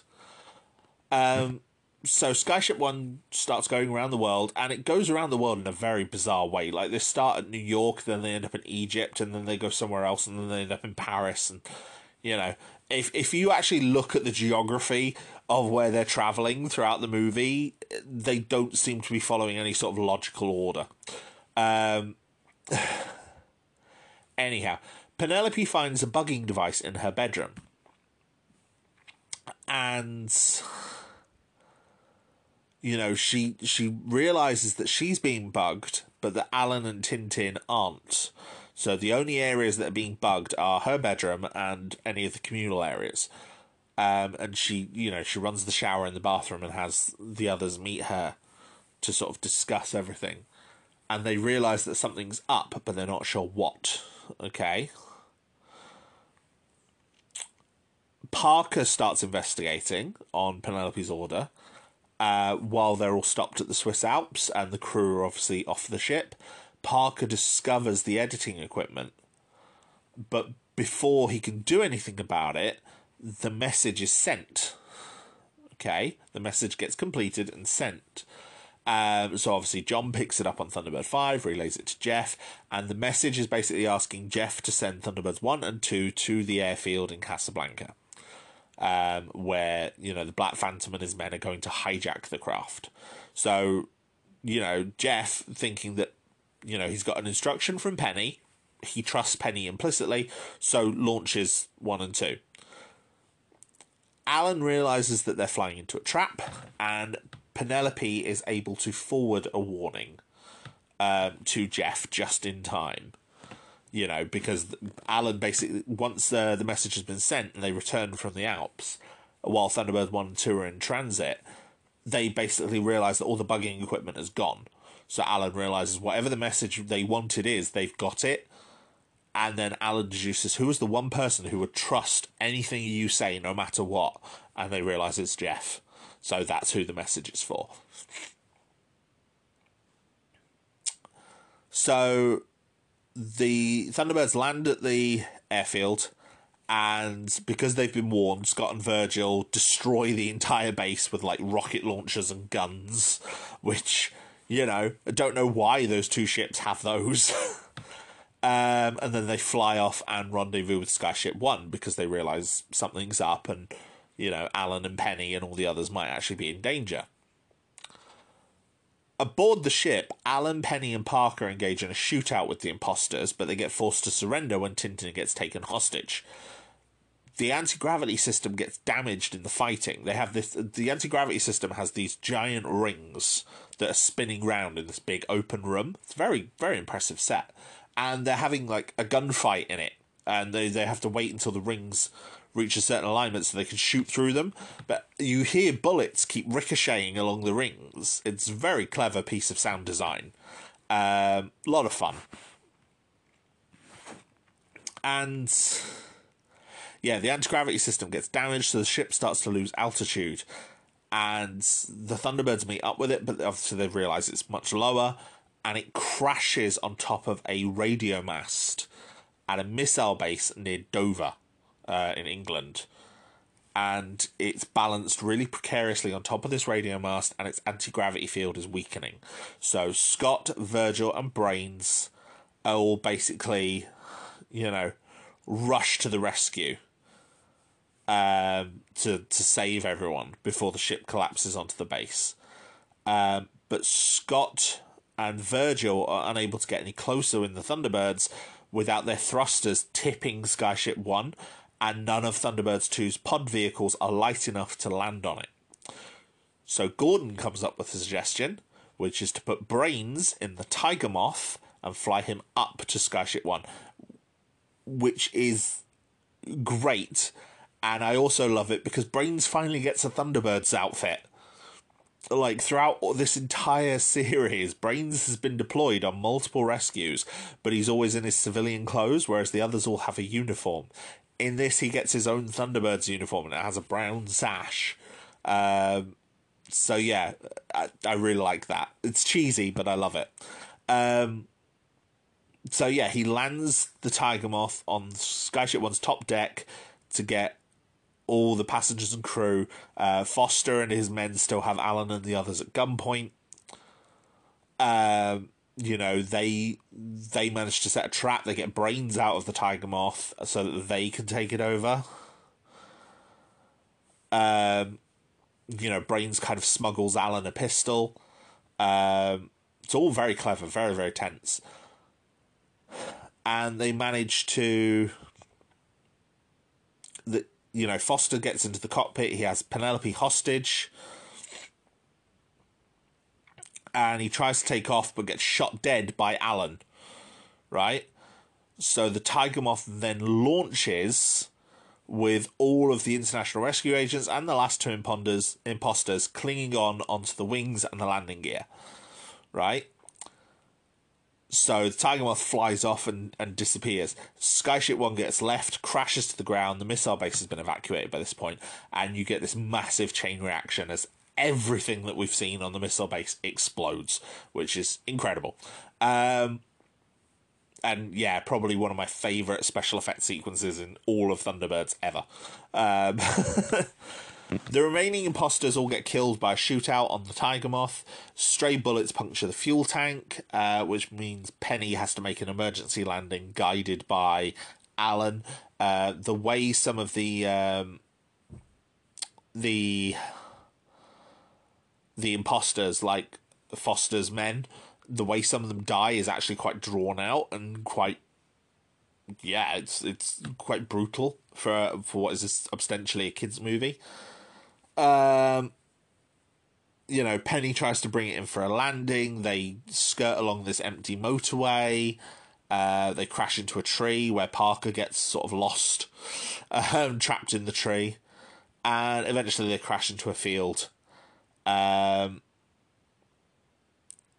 yeah, they're all safe. Everyone's safe.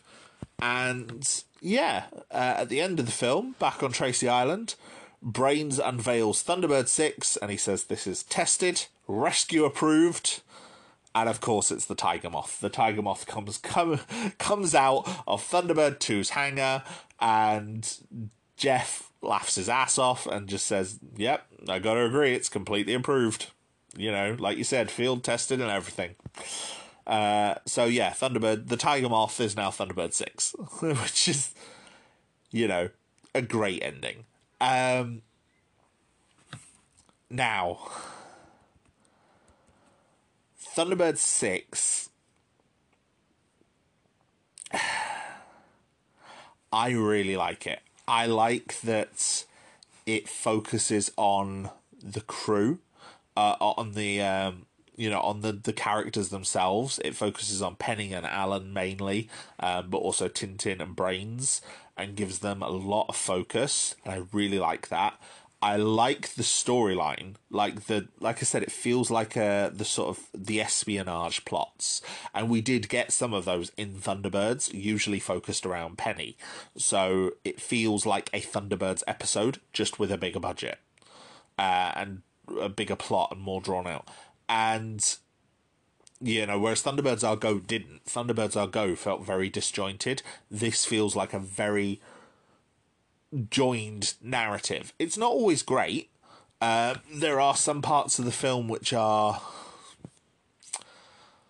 I don't know, not as entertaining, but I think it builds up to a really satisfying third act, so I'm a huge fan of it. There's a lot of quite intricate sequences, like a lot of the scenes with the Tiger Moth were actually shot on location using a full-size plane. You know, including the bits on the motorway, which they got into trouble with the Ministry of Transport over. It was filmed on the M40, which was being built at the time, which is a motorway that goes across the country. And yeah, they accidentally went under one of the bridges, so the Ministry of Transport had a go at them, and I think they got fined over it. But yeah, like the tense standoff with Foster and his men at the end, and things like Brains smuggling Alan a pistol so that he can kill Foster. It's very clever, and it's very, you know, it fits with like the sort of tone of like a Bond film, for example, which obviously came to prominence in the 60s. So, you know, the 60s was the Cold War. That sort of espionage stuff felt real. Skyship 1 looks lovely as well. It's got this amazing silhouette, and then the actual interiors are fantastic. It looks like a really lavish, very themed Art Deco style hotel. It's great.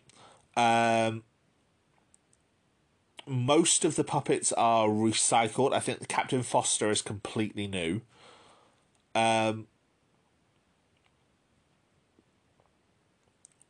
But yeah, the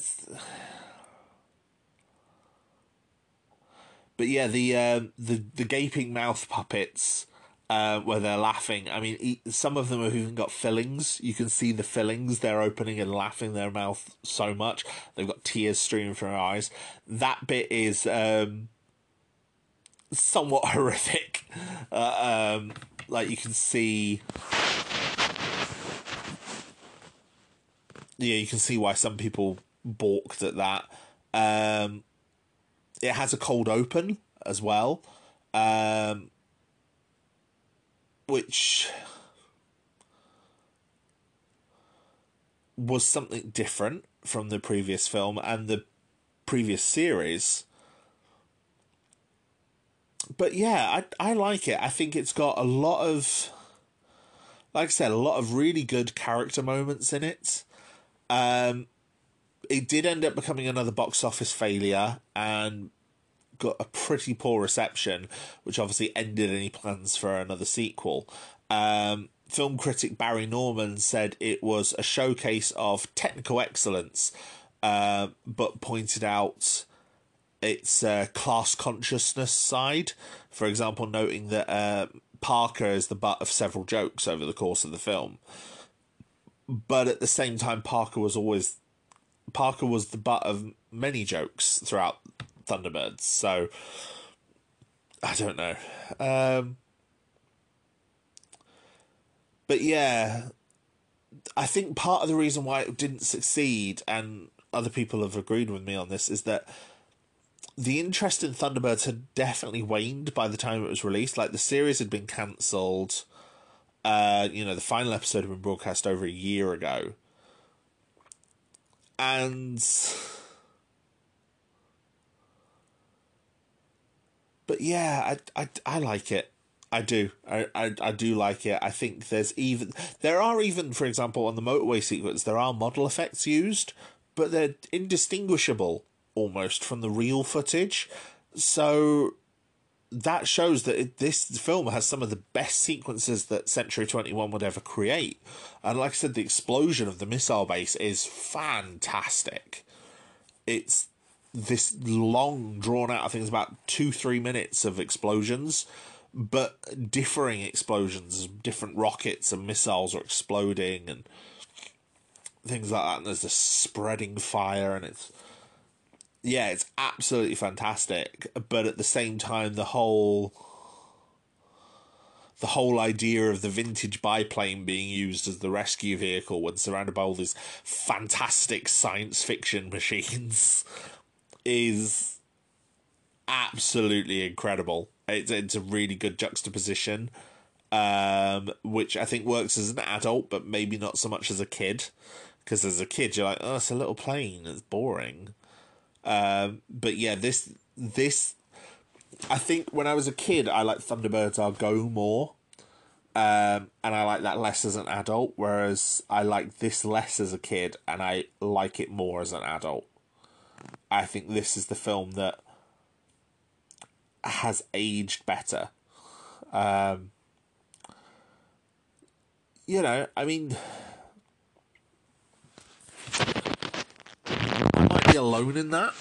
There might be some people who are not a fan of it, but yeah, I really like it. And I think of the 3 films that we have for Thunderbirds, it's definitely the best one. And I think it's a nice, fitting end to the series, which works because it focuses on the characters. And does it really bring closure to any of their stories? No, but Thunderbirds didn't have story arcs like that, so it doesn't need to bring them closure. What it does is just tell a really entertaining adventure story with a really good action climax that works. So yeah. I think it's a lot of fun. So yeah. If you watch Thunderbirds and you get invested in it, try the movies out. And yeah, I think you might like them. Especially, I think you might like Thunderbird 6. There's one more continuation of Thunderbirds, which I just want to briefly mention. I'm not going to delve into it because I haven't actually seen it. But Japan, Thunderbirds became very, very popular. The use of the miniature filmmaking and the visual effects style, the real special effects that they were using in Thunderbirds is very similar to the Japanese genre of tokusatsu, which is more popularly exemplified by kaiju films like Godzilla and superhero shows such as Super Sentai, which became Power Rangers over in America. And tokusatsu filmmaking, or visual filmmaking, I think it stands for special effects filming. Basically, Thunderbirds became quite a good example of that. And so, obviously, as you can imagine, Thunderbirds is quite popular in Japan. As a result, certain shows were inspired by it. Japanese, they did their own Super Mario Nation shows, for example. Complete with puppets in the 60s, inspired by the sort of things that you saw in Thunderbirds. But also, there was an anime series called Scientific Rescue Team Techno Voyager, which, when it was dubbed into English, was loosely inspired by the original Thunderbirds. And it was dubbed into English by ITC Entertainment, the company who produced Thunderbirds, but obviously had no involvement from either Jerry or Sylvia, and is set in 2086 and chronicles the adventures of the Techno Voyager, which is obviously a portmanteau of technology, boy, and Voyager, and is a rescue team portrayed as the Thunderbirds working for the International Rescue Organization. But again, this came from the original anime. In the original anime, there were Thunderbirds as well. And, rather than being a small-scale, family-run industry, this is an organization with numerous branches that are overseen by the World Federation. So, yeah, that exists. That's a thing that exists. And it does have an ongoing story arc, like many Japanese anime, revolving around a breakaway independence group known as the Shadow Axis, which could possibly be led by an alien entity called Starcrusher. And yeah, there's like 15 different ships which can all kind of combine together in this. I think I've seen a couple of episodes when I was a kid. I didn't think much of it then. But, it has its fans, and again, it is a thing that exists. So, yeah. In case you want any more Thunderbirds, but puppets aren't your thing, try an anime.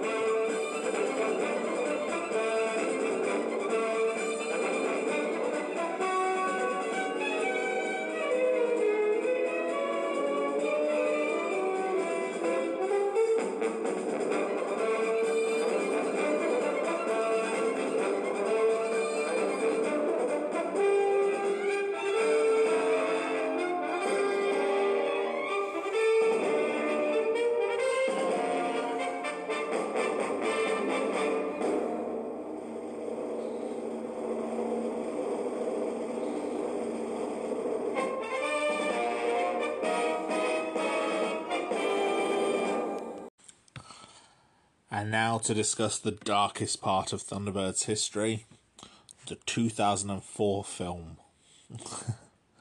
Now, the Thunderbirds film in 2004, it had been in development since the 90s, back when Thunderbirds was having its first big revival. It went through multiple directors before finally it landed in the hands of Jonathan Frakes, otherwise known as Commander Riker from Star Trek, who obviously had established himself as a director at this point, not only with his television work on Star Trek The Next Generation, Star Trek Deep Space Nine, and Star Trek Voyager, but also the feature film efforts of Star Trek First Contact and Star Trek Insurrection. I do not think Jonathan Frakes is a bad director. I think he is a very competent director. He knows, he doesn't just do, for example, shot reverse shot like some directors do, especially directors who work on television. He is quite aware of where to place a camera and how to, how to get the shot he wants. He's also known for being very quick because he started directing working on television where timing was a factor. So he's a remarkably quick director. And, he's a good action director as well. Watching Star Trek First Contact is his first feature film, and probably his best feature film as well. The action scenes are directed fantastically. The choice of where to place the camera, where to place people within the shot, it's all very, very well done. And there are some horrifying scenes in that film as the Borg go across the Enterprise and assimilate it. And yeah, it's very well done. But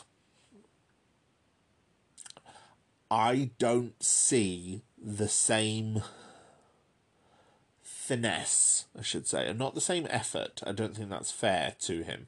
The same finesse. I don't see that same finesse in Thunderbirds. Whether that's because he's not as familiar with the people he's working with, or what, I'm not sure. But, or maybe it's just the type of film that Thunderbirds is.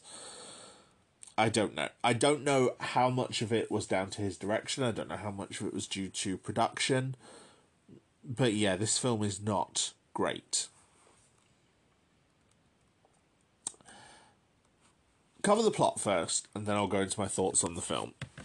The plot of the film concerns the Tracy family, led by Jeff, who is again a former astronaut, played by Bill Paxton in this, who plays him very well. I have no problems with Bill Paxton as an actor. I think he's a very good actor. I quite like him. I think everything I've seen Bill Paxton in, I've genuinely enjoyed his performance. So, now, they operate international rescue, obviously. They go out, they aid people during disasters in the Thunderbird machines. As a result, rather than generally being called international rescue, they are generally referred to as the Thunderbirds. Alan is still young, lives at a boarding school in Massachusetts, and dreams of becoming a Thunderbird pilot. His best friend is Fermat Hackenbacker, a young child who is Brains' son. Brains had no children that we knew of in the original, so Fermat is a completely new creation.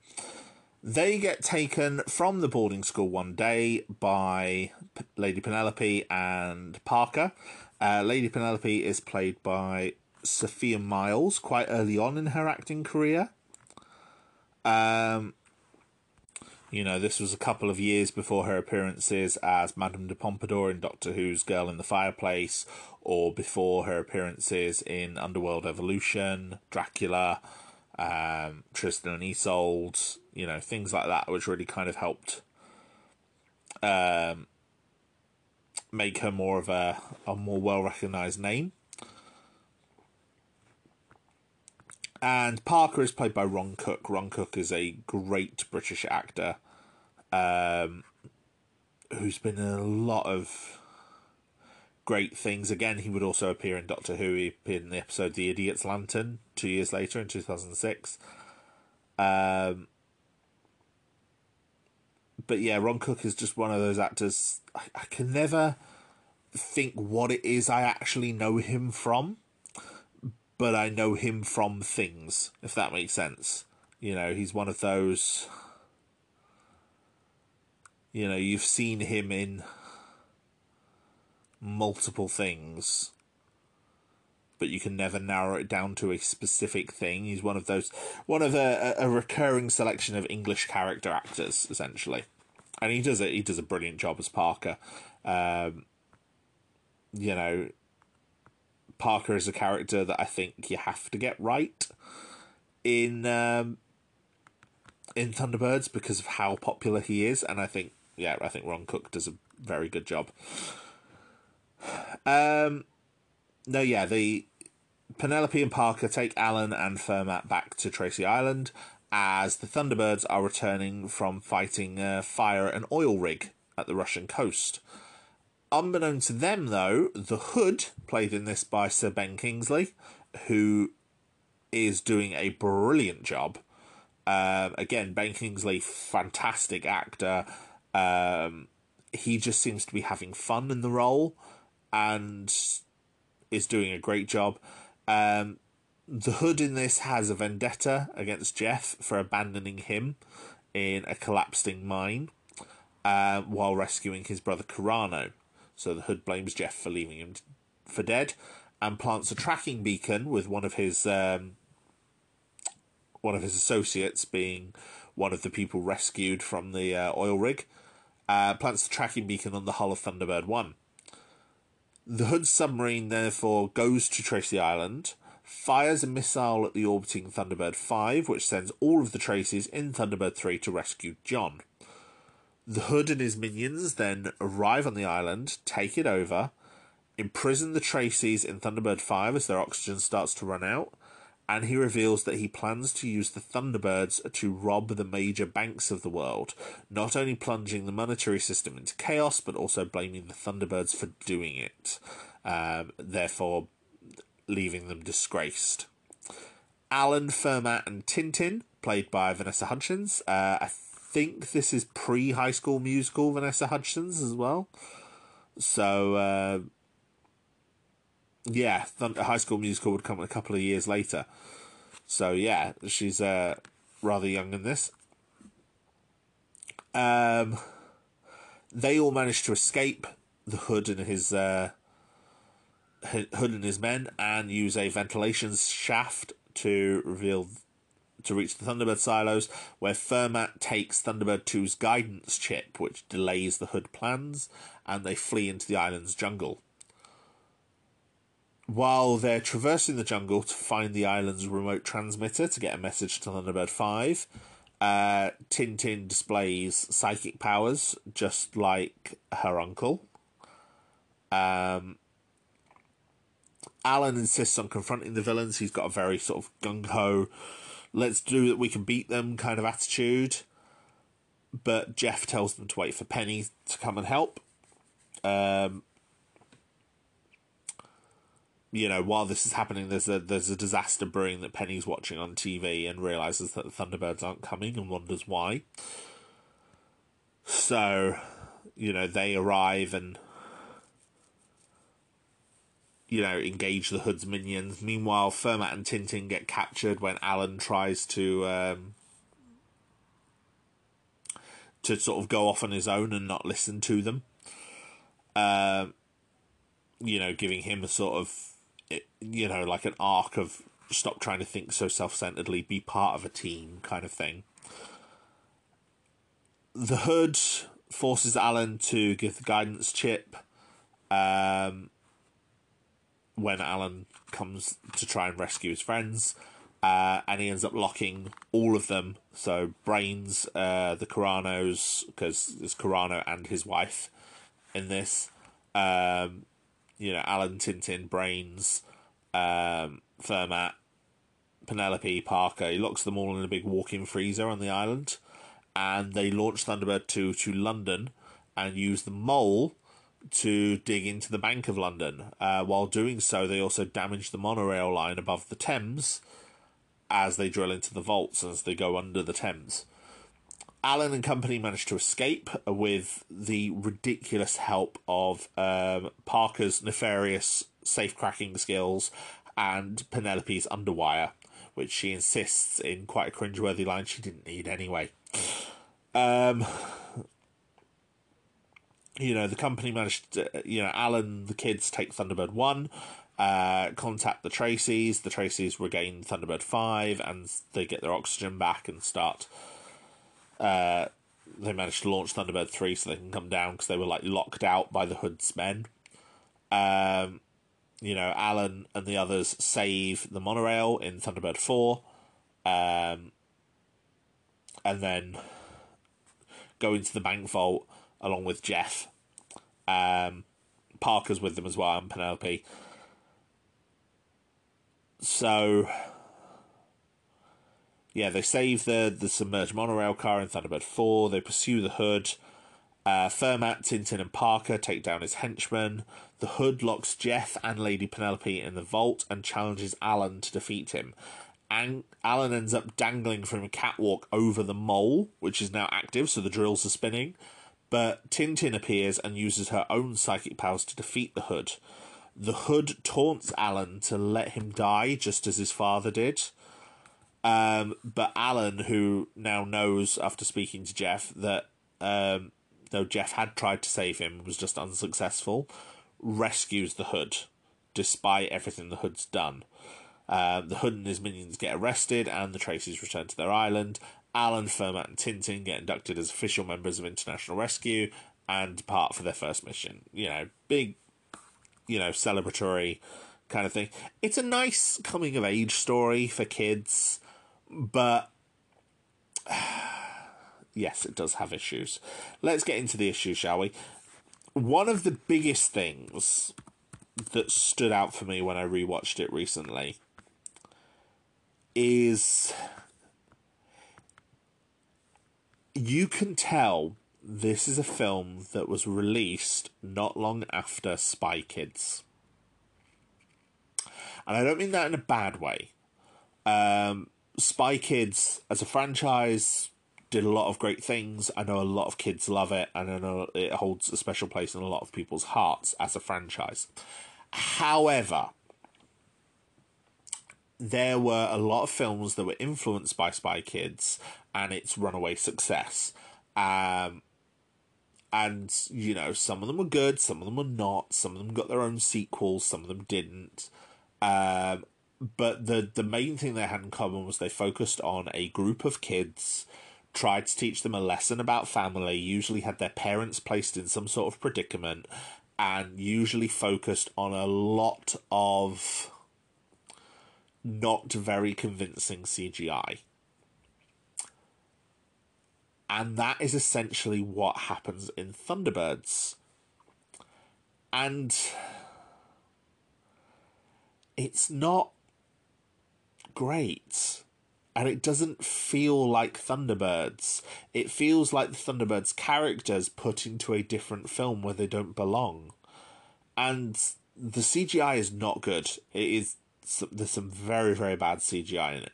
There's tons of loving references to Thunderbirds. The mole is here, the Firefly is here, all of the vehicles are here, and the vehicles have a mixed bag of redesigns. Like Thunderbird 1 and Thunderbird 3 look great. Thunderbird 5 looks more like what we'd imagine a modern day space station to look like.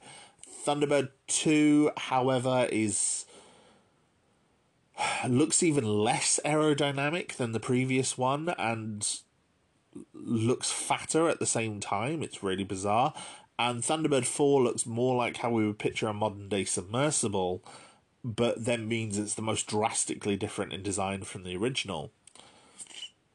And, and Fab 1 isn't a Rolls Royce, it's a Ford. It's a Ford Thunderbird, which is a cool reference, but it's not a Rolls Royce. And the story isn't bad. The emotional message it's going for isn't bad. It's just very rudimentary, very, very basic. And, the Tracy brothers themselves are played by, I don't want to say necessarily unknowns, but yeah, I don't think many of them have done much other major acting work.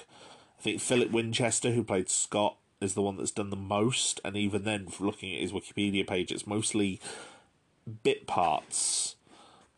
The actor who played Gordon doesn't even have a Wikipedia page, and the actor who played Virgil has actually retired from acting.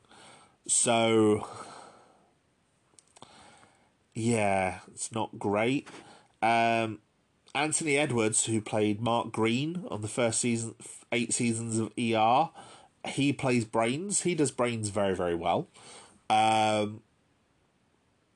There's a nice little reference at one point where he walks like how people interpreted the puppets to walk, although it's not how the puppets actually walked. There was a stage show performed by a couple of mime artists where they kind of mimed the puppets walking, and they over-exemplified it. So essentially, while he's under the Hood's mind control, Brains walks like that.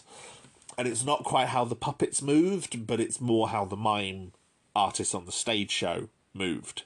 And I saw that stage show when I was a kid. It was a good stage show. I liked it. It was very popular in the 90s. People walking around with the actual Thunderbird ships on their head while dressed in the costume, making the noises. It was hilarious. But is it a great film? No.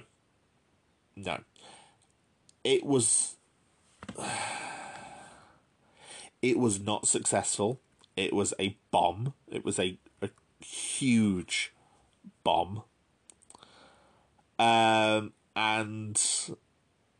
it essentially destroyed Jonathan Frakes' directing career, which I don't think is fair.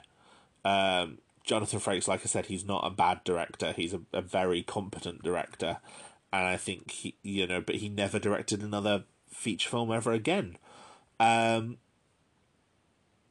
film holds a 19% Rotten rating on Rotten Tomatoes, where it describes it as a live-action cartoon for kids, which isn't wrong. That is how it feels. It has cartoon sound effects, for example. It even has, at one point, Fermat reaches his hand to grab Thunderbird 2's levers, ready to use it with Alan, and it's a puppet hand. Mimicking the fact that the puppets would have realistic hands whenever they were performing an intricate action. Because it would be a real person in a replica of the costume with, a prop. Yeah. Jerry Anderson was originally invited to do act as a creative consultant, but got left out when the studio felt there were enough employees as part of the creative team. They then offered him money to attend the premiere. They offered him $750,000. But he said he couldn't accept money from people he hadn't worked for, which is amazing. How many people are there in Hollywood with that integrity? He eventually saw the film on DVD and was very disappointed. He declared it was disgraceful that such a huge amount of money was spent with people who had no idea what Thunderbirds was about and what made it tick, and he later described it as the biggest load of crap I have ever seen in my entire life. Sylvia Anderson, they'd separated for years by this point. Sylvia Anderson was the one who was responsible for most of the character development in Thunderbirds. She got given a private screening of the film, and she was much more positive about it than Jerry was. She said, "I felt that it had been on a wonderful Thunderbirds adventure. You, the fans, will, I'm sure, appreciate the sensitive adaptation, and I'm personally thrilled that the production team have paid us the great compliment of bringing to life our initial concept for the big screen. If we had made it ourselves, and we have had over 30 years to do it, we could not have improved on this new version. It is a great tribute to the original creative team who inspired the movie all those years ago. It was a personal thrill for me to see my characters come to life on the big screen." And I like that quote because she's just proud that more people are experiencing it. Even though it's different to what she created, she's proud that it inspired something that hopefully people will like. And I'm sure this film does have fans. And I'm sure kids... I'm pretty sure that some kids at the time loved it. And, fair play to them. And, yeah, I'm not a huge fan of it. But I do think it definitely had an effect on what was to come with Thunderbirds, for better or worse. And yeah, it's It's not a great film, but I don't think it necessarily deserves some of the hate it gets. Especially Jonathan Frakes as director, but also the the lambasting of it. It's if you go into it with the mindset of it's an adaptation of Thunderbirds, and that it's very, very different from what you experienced before, I'm sure you'll probably enjoy it. But it wouldn't be the first thing in the franchise I'd recommend to anyone. However, the theme song, Thunderbirds Are Go, performed by Busted, that is a banger. That is a brilliant song. Love it. Loved Busted back in the day. And yeah, that song is fantastic. 5, 4, 3,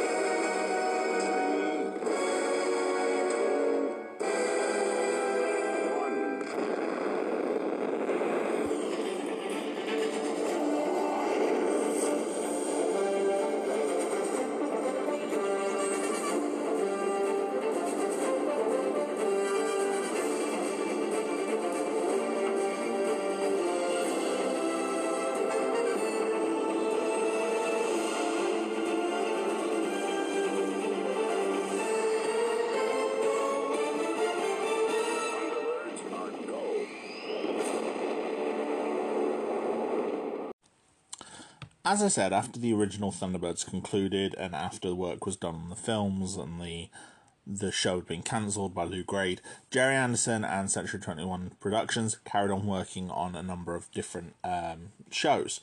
Eventually they abandoned Super Mario Nation after the very poor reception that Lou Grade gave to the Stanley Unwin-focused series The Secret Service, done because Gerry Anderson was a huge fan of British comedian and actor Stanley Unwin. And eventually the puppets were retired and they moved into live-action shows. They worked on shows such as UFO and Space 1999, both of which were quite successful in their own right. And then Gerry Anderson later in life worked on a show called Space Precinct, which I think evolved from a pilot he created called Space Police. There was also a show in the 80s that returned to puppets, but not Super Mario Nation puppets. These were like more traditional puppet effects with Terrorhawks. But the 90s resurgence into Thunderbirds, Captain Scarlet and Stingray helped sort of create a new demand for those shows. As a result, Gerry Anderson was given the chance to begin work on reimagining one of his shows. And he did originally want to do Thunderbirds again. Thunderbirds remained Gerry Anderson's favourite of the original shows that he worked on. But I believe he wanted to test it with another one first. So essentially in 1999, Gerry Anderson supervised the production of a computer-animated test film featuring two of the original actors for Captain Scarlet and Captain Blue for Captain Scarlet and the Return of the Mysterons, to explore the possibility of updating some of his Super Mario Nation series for a 21st century audience. And it was successful. There was a lot of popular response to the Return of the Mysterons, and so they began work with a moving picture company using Maya software, motion capture technology, to essentially create a brand new Captain Scarlet series. So that ended up being premiered as Gerry Anderson's New Captain Scarlet. Unfortunately, it was given a rather atrocious time slot as part of the Saturday morning's children entertainment show Ministry of Mayhem. This was released in 2005. Ministry of Mayhem, for those who are aware of Saturday mornings in the early 2000s and late 90s, Ministry of Mayhem was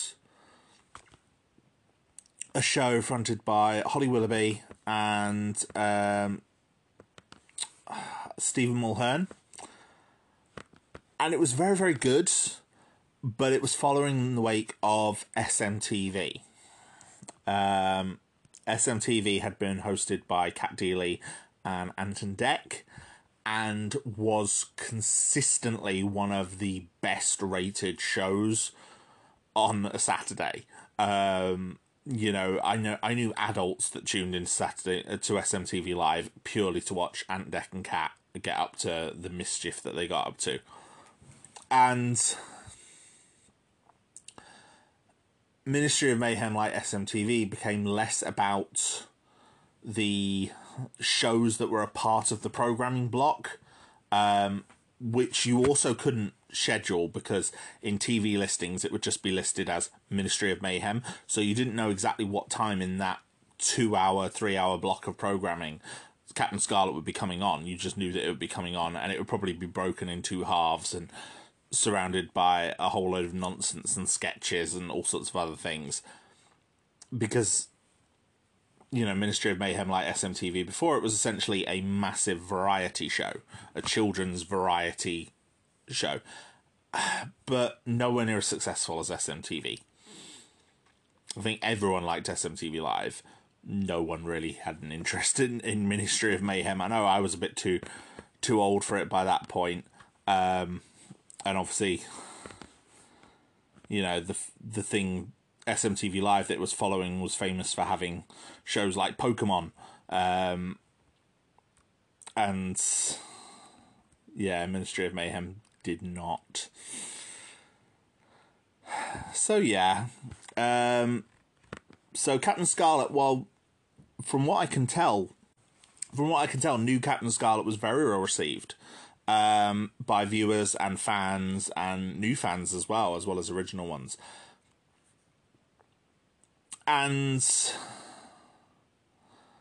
But, you know, Jerry Anderson claimed that, you know, they took my half-hour show, cut the titles off, cut it in half. It wasn't listed, so people who watched Ministry of Mayhem had to wait and watch all the nonsense going on before the first half.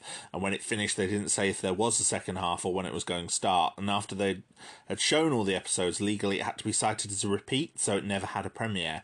It just broke my heart. And I completely agree with him. I think it's a shame that new Captain Scarlet got overlooked because of this. So as a result, because new Captain Scarlet wasn't necessarily the success that people wanted it to be, it meant that Thunderbirds never saw a reimagining in Jerry Anderson's life. Jerry Anderson died in December 2012 because he couldn't get funding or finance for it. But the interest was still there. And so, for the anniversary of Thunderbirds in April 2015, Thunderbirds Are Go premiered. Not to be confused with the film that released earlier. It was produced by ITV Studios and Pukeko Pictures, and it was essentially a reboot from the ground up of the Thunderbirds concept. And having watched all of it for the first time recently, it's magnificent. It really is. It actually did have Jerry Anderson's seal of approval, because Richard Taylor, the founder of Weta Workshop, who I mentioned extensively in my Lord of the Rings episode, visited Jerry Anderson at Pinewood Studios while he was working on New Captain Scarlet and pitched Thunderbirds Are Go to him. And basically production began June 2013 at Weta Workshop, where Weta Workshop were responsible for building all of the models of the sets, essentially. Because how Thunderbirds Are Go would be filmed was that everything was done in-house by Weta. So both Weta Digital and Weta Workshop. Weta Workshop built sets and vehicles, and around those sets and vehicles, using Weta Digital, they would impose digital creations of the characters and the Thunderbirds machines, as well as other special effects. to create the show.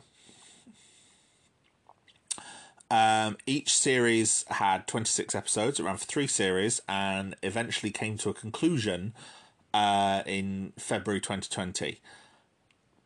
Each of the episodes was split. Each of the seasons was split into multiple parts, and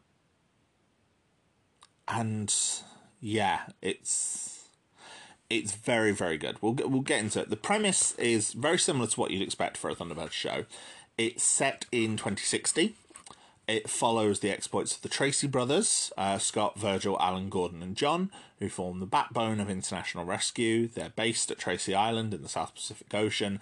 They use the Thunderbird machines to save people from disasters and dangerous situations using the Thunderbird craft, each one operated by one of the brothers. In addition to the brothers, though, International Rescue also includes additional members. Their chief of security is a reimagined version of Tintin, and that who is called in this Tanusha Ko Carano, generally given the nickname Ko. She is responsible for conducting covert and security operations. She even has a specialised Thunderbird called Thunderbird Shadow that allows her to do it. It has stealth capabilities. Brains, who is much more prominent in this and is voiced by Kevin Novak, most prominent as in recent years as Nandor the Relentless in What We Do in the Shadows. He voices Brains and he does a fantastic job. Brains' stutter is not quite as pronounced as it was in the original series, but it is still there. And he is responsible for essentially guiding a lot of the rescues, providing technological and mechanical support. Grandma Tracy, who in this is voiced by British actress Sandra Dickinson. She is fantastic in this. There's a running joke in this that she can't cook. She's much younger and more active than the previous version of Grandma Tracy. She's usually depicted in a tracksuit, for example. And she's essentially their maternal support for the boys. And she's very, very good in the role. She does very, very well. And then obviously we also have Lady Penelope, voiced in this by Rosamund Pike, and Parker, voiced again fantastically by David Graham. And Parker's past as a former thief and a former ne'er-do-well is much more prominent in this. He sort of joins Penelope in spy work and espionage work. And yeah, it's a lot of fun. Most of the rescues involve them contending with disaster caused by unforeseen incidents or the actions of criminals, but a number of them are orchestrated by the Hood. The Hood in this is a much more prominent role than he ever was before. And he despises International Rescue and seeks to steal their technology while conducting crimes in order to make him wealthy. Similar to his motivations in the original. However, I do believe it's also said that Jeff Tracy failed to rescue him, which obviously was inspired by the 2004 film. The Hood is known to the brothers at the start, and he's responsible for the loss of their father, Jeff. Jeff is the founder of International Rescue. He's also a close friend of Colonel Casey, the head of the Global Defence Force. And she was also a close ally of International Rescue, helping them get clearance to act in a lot of incidences.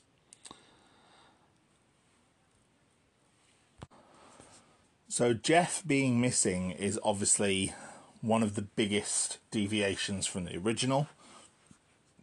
And is obviously a key focus of the plot, and especially the character development. Thunderbirds Are Go is very serialized in a way, in terms of its character arcs, but also very episodic at the same time. It's kind of hard to explain. It's a juxtaposition that I've noticed exists in a lot of modern day television, where the actual events of the episode will be episodic, but there are narrative hooks that are carried forward, and especially in terms of character development. For example, the characters of the Tracy brothers in this, they are not as static as they were in the original. And in fact, if anything, I think they're more well-rounded in this than they were in the original. Scott is desperately trying to fill the void left by his father and trying to lead his brothers and remain strong. And there's a whole episode devoted to that where Virgil kind of calls him out on it. John gets a lot more focus in Thunderbird 5. He's given an AI partner called Eos, which he's able to interact with. And John, who's voiced by Thomas Brodie Sangster, the actor who played Jojen Reed in Game of Thrones, as well as Ferb in Phineas and Ferb. He's very good as John, and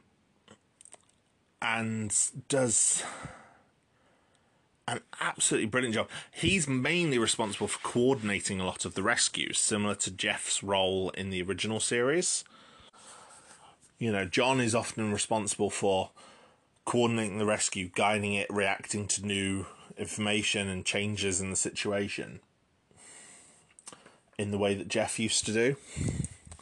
Virgil is more of a peaceful middle child. In the original series, we'd see Virgil quite often doing things like playing the piano or painting, and that's really kind of explored in this. There's a whole episode where, as part of the subplot, while he's waiting for the others underground, he learns how to make topiary. And we see him create a topiary of Thunderbird 2, which then gets destroyed as part of the episode. And yeah, he's just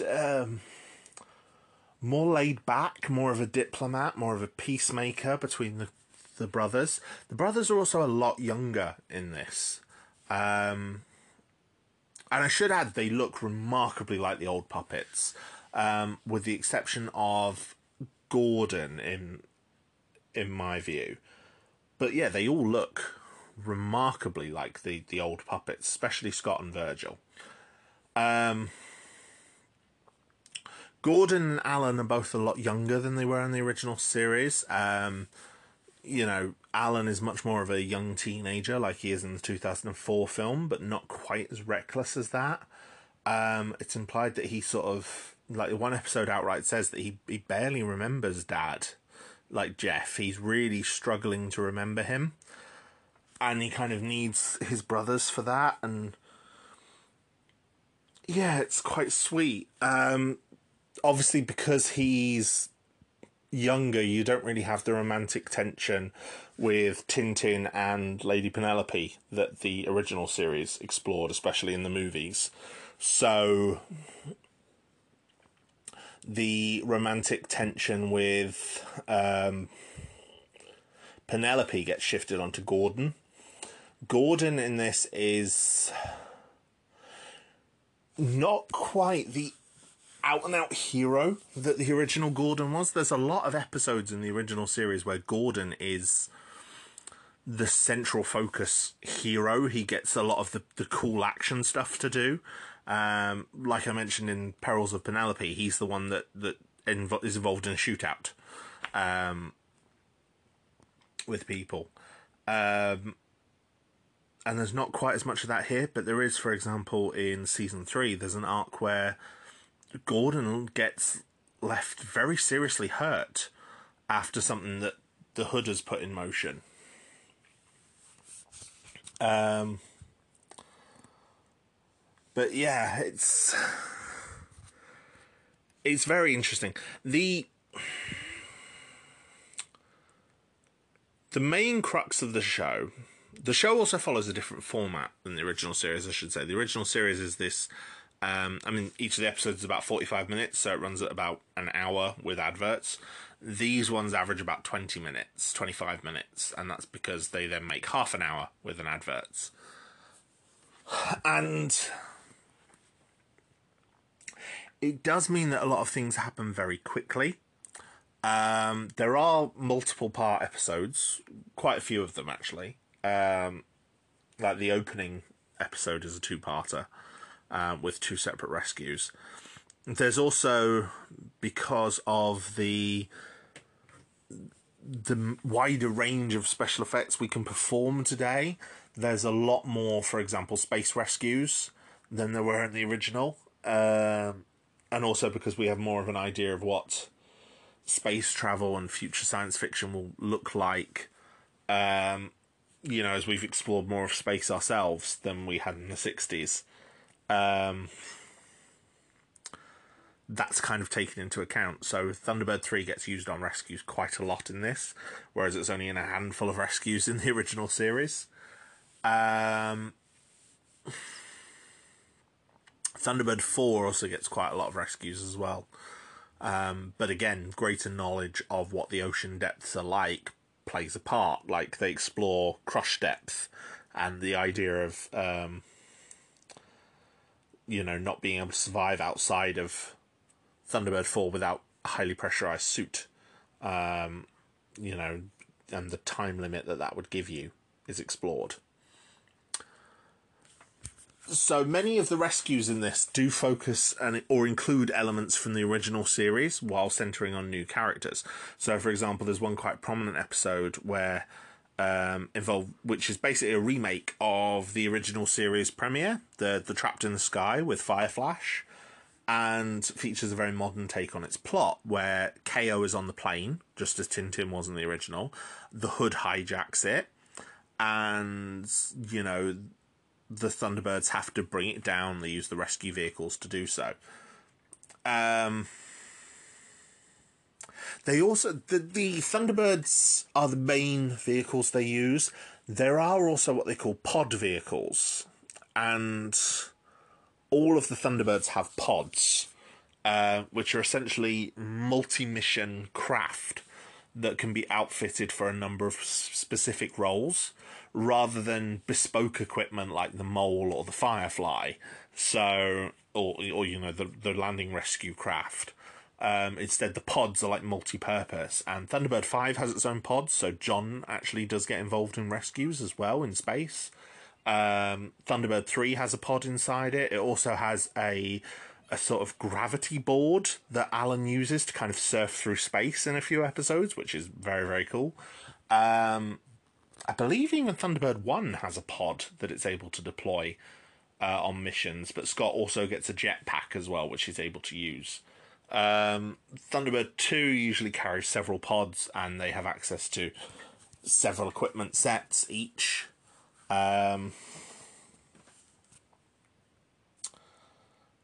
So yeah, the only kind of bespoke rescue vehicle that would be carried in Thunderbird 3 is Thunderbird 4. In Thunderbird 2, sorry, is Thunderbird 4. But yeah, it's... So that's an interesting change. They also... A lot of episodes also feature unique characters that only have one appearance. However, several that are created for Thunderbird Zergo do have recurring appearances, with them being put in new situations that they need rescuing from again. However, the characters themselves aren't necessarily the focus of the storyline. Like, there are a couple that, like, there's Rhys Darby from Flight of the Conchords. He plays a character who recurs called Langstrom Fisher, who's another inventor and businessman, but kind of offsets the need for health and safety precautions a lot of the time, and that backfires by putting him and his workers in mortal danger. So the Thunderbirds then have to rescue him. Or Jack Whitehall, as who's a British comedian from Fresh Meat, as the character Francois Lemaire, who's this billionaire who makes out that he's an explorer, but he's not. He's a giant fraud.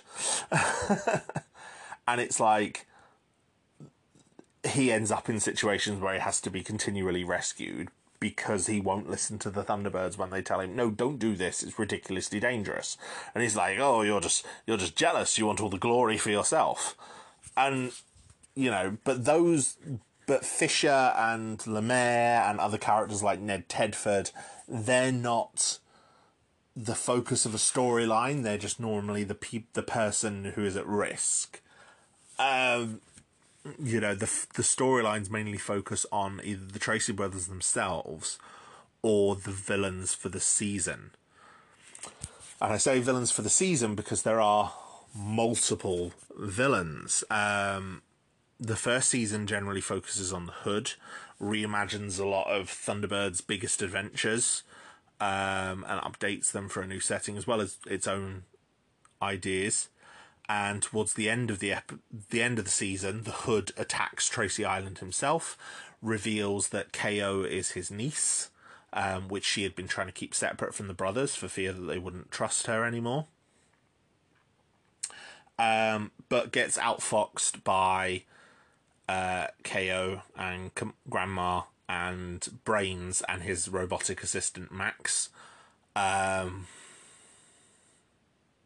So yeah, they managed to defeat the Hood, and he gets arrested and taken away by the GDF. So in his absence in the second series, they introduce a new villain called the Mechanic, who has this quite elaborate mask and this elaborate tribal tattoo on his arms, and controls these terrifying machines that cause havoc around the world.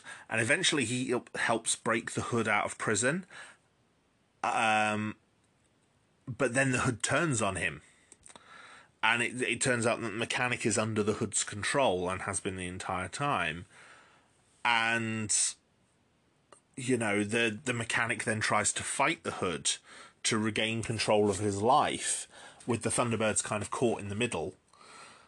But eventually surrenders on the condition that Brains helps him to secure his freedom, which Brains offers to do. Then in the third season, after, with the Hood free, the Hood forms a pair of villains together called the Chaos Crew, and they're two siblings called Havoc and Fuse, and the Hood basically sends them on missions to create worldwide chaos and cause problems for both the GDF and International Rescue. But at the same time as dealing with them, the Tracy brothers also learn that Jeff might possibly be alive. They learn that he tried to stop the Hood from stealing Zero X during its maiden flight, and it was testing like this advanced space travel engine, and the Zero X was presumed destroyed. The Hood escaped, Jeff Tracy was presumed killed. However, while during a space mission, they pick up a general distress signal through a robot who is an adaptation of a robot character that Brains created called Brahman in the original series. And Brahman in this has picked up a distress call, which is why he's brought this colony ship back to Earth prematurely. So after they save the colony ship, they then save Brahman, and they learn that the distress signal was actually picked up on the outer edges of the solar system, and it was picked up by Jeff. It was transmitted by Jeff Tracy, and they find, that then leads into an adventure where they find the Zero X escape pod that the Hood used, and that's where they find out that no, there's an alternate angle of the Zero X's destruction, which reveals that no, it didn't actually get destroyed. The drive, the acceleration drive to propel it worked, and it was sent into the Oort cloud, which is the cloud of debris at the outer edges of the solar system. And the Zero X was lost out there, and Jeff is presumably still on it. And so the Thunderbirds work together. They build a brand new Zero X. They get the Mechanic to help them build a new engine. So we learn that the Mechanic built the original hyperdrive engine for the Zero X. And they build the Zero XL, which is essentially all of the Thunderbird craft, I think except for Shadow, combined together with a Zero X, including Thunderbird 5, that jumps to the outer edge of the solar system to find Jeff Tracy. And in the final 2 episodes, they find Jeff Tracy. Jeff Tracy, played by Lee Majors, famous for playing the $6 Million Man. And yeah, they find Jeff Tracy and they bring him home. And not only do they bring him home, they also capture the Hood, because the Hood follows them out as well. And they capture the Hood and surrender him to the GDF. I think the Chaos Crew escape, but by that point, season 3 was released in 3 chunks across 2018, 2019, and 2020, and the series came to a close, and it was a perfect place to end it. Like, those final 2 episodes are brilliant. They're called The Longest Reach, I believe, and yeah, they are just lovely, lovely episodes. As the crew get, they bring Jeff Tracy home, and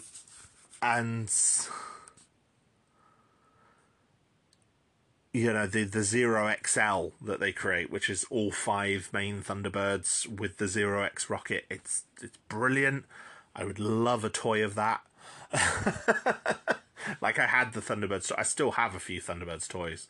And I would love that, like the toy of the Zero XL. I don't think they ever made one, but if they did, I'd love it. And yeah, the series ends with the crew, the Tracy brothers all responding to a new rescue as Jeff Tracy assumes his seat behind the desk and just says, "International Rescue, how can we help?" Mwah! Absolutely beautiful, just chef's kiss, perfect moment that tugged on the heartstrings and brought everything to a close, and it was fantastic. I think Thunderbirds Argo might be one of my favourite reimaginings of an old property. Because I think it kept all of the core values of Thunderbirds, but with a better focus. I think the characters are much better in Thunderbirds Argo than they are even in the original show, as much as I love the original show.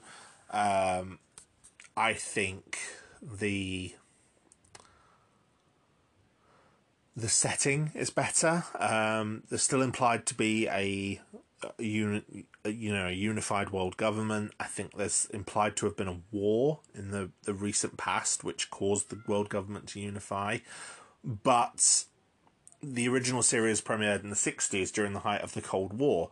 So there was a lot of focus on military assets, or they were having confrontations with the Navy. The World Navy is quite prominent,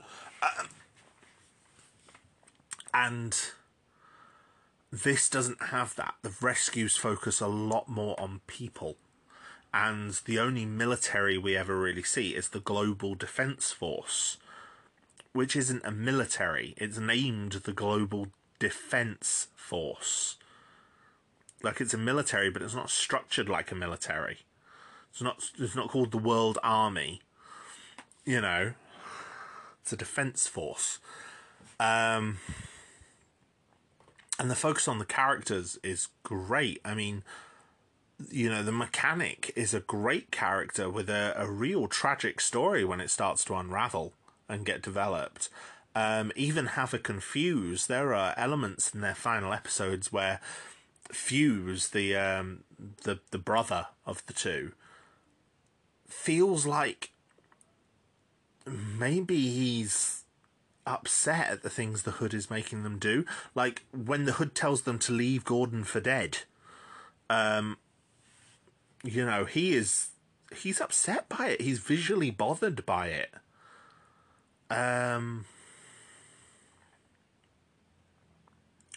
So yeah, and it's a great updating of the show, and the Thunderbird craft all look like the originals. I think the only one that doesn't is Thunderbird 5, which again looks like a more modern space station, but still has a lot of the round designs. It looks like the original Thunderbird 5 kind of tilted on its side, to be honest, but with enough updates to make it more modern. But at the same time, as well as looking like the originals, they are updated. Like Thunderbird 3, its pylon struts can now come forward as like grasping arms to grab things in space, which is great. So yeah, I think it was a good show. I think it was a good ending. It also has much better representation than the original show did. The original show is plagued by being part of the 60s, and you know, the 60s was not great for representing women. It was not great for representing people of colour. I don't think there's any people of colour in the original Thunderbirds except for Tintin, Carano and the Hood. You know? So, whereas in this, you know, KO and Brains are both given, are both non-white and both given much better representation. Penelope and KO both get a lot more to do, as does Grandma Tracy. Grandma Tracy is just a much better character in this than she is in the original.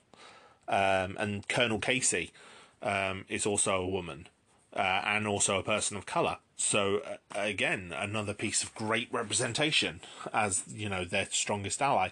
Even the mechanic isn't white. You know, he is a person of colour. So it's, as is Fuse as well, thinking about it. So yeah, it's just better representation all around. And I think that really helps. You know, the people that they rescue, there are women, there are people of colour, there are kids. And it's all well done. Like one episode features 2 kids getting trapped inside a crab logger. You know, a reference to the original crab logger from Path of Destruction. And one of the kids is disabled, but they're scouts, and they're trapped in the crab logger during a forest fire. So the Thunderbirds then have to come to rescue them. And it's just great. Representation is important. I am a strong proponent of representation, as you've probably gathered from my previous episodes, because it matters that people see people that resemble them, especially kids. And I think this show is a great reimagining of Thunderbirds that also includes more representation. But that's not the only reason why it's great. It's just one thing that definitely helps. And yeah, it's not often that I've watched a reimagining of something and thought, that is as good, if not better, than the original. I mean, it does happen sometimes. I mean, but, you know, for example, I said in my Star Trek episode, for example, that I liked Star Trek Deep Space Nine much more than any other Star Trek. But Star Trek Deep Space Nine isn't a reimagining of the original series. It's inspired by it, but is something completely new. Whereas this is a reimagining of Thunderbirds. And it is great. Yeah. It is. It's great. I think all the cast do a brilliant job, and I think it is a hidden gem. You know, does all of it hold up necessarily for a watch as an adult? No, it is still it is a kid's show. But there are some great episodes there, and plenty to like, and it's funny as well. Like, not just is it heartwarming when it wants to be, or heartrending when it wants to be, but it's also funny. There are some really good jokes in it. Yeah. So yeah, I think Jerry Anderson would be very proud of it. I think Sylvia was a fan of it before she passed herself. In 2016, she even had a guest role in one of the episodes. playing Lady Penelope's Aunt Sylvia, where she was fantastic. So yeah, I think it's definitely worth a watch. Definitely.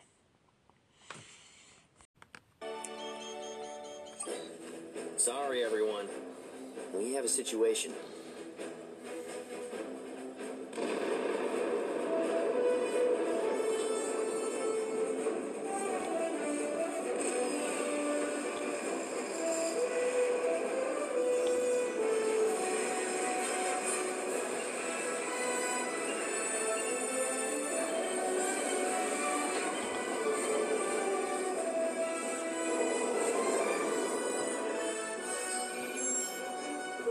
This is Jeff Tracy of International Rescue.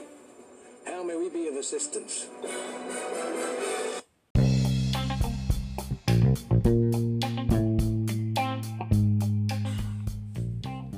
There's a story that Gerry Anderson told once about how he realised how popular Thunderbirds was, not just with children and fans of the show, but with real-world scientists, inventors, engineers. And he says it surprised him. Essentially, Gerry Anderson had an interest in aircraft from his boyhood days. His brother Lionel was a pilot in the RAF during World War II. That interest took him to Feltham, England, where the aircraft Concorde was being built.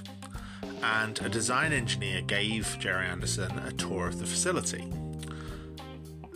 He quotes, "I was dreading that he would ask me what work I did, because here was a state-of-the-art aircraft, supersonic, and here I was, a filmmaker of puppet shows."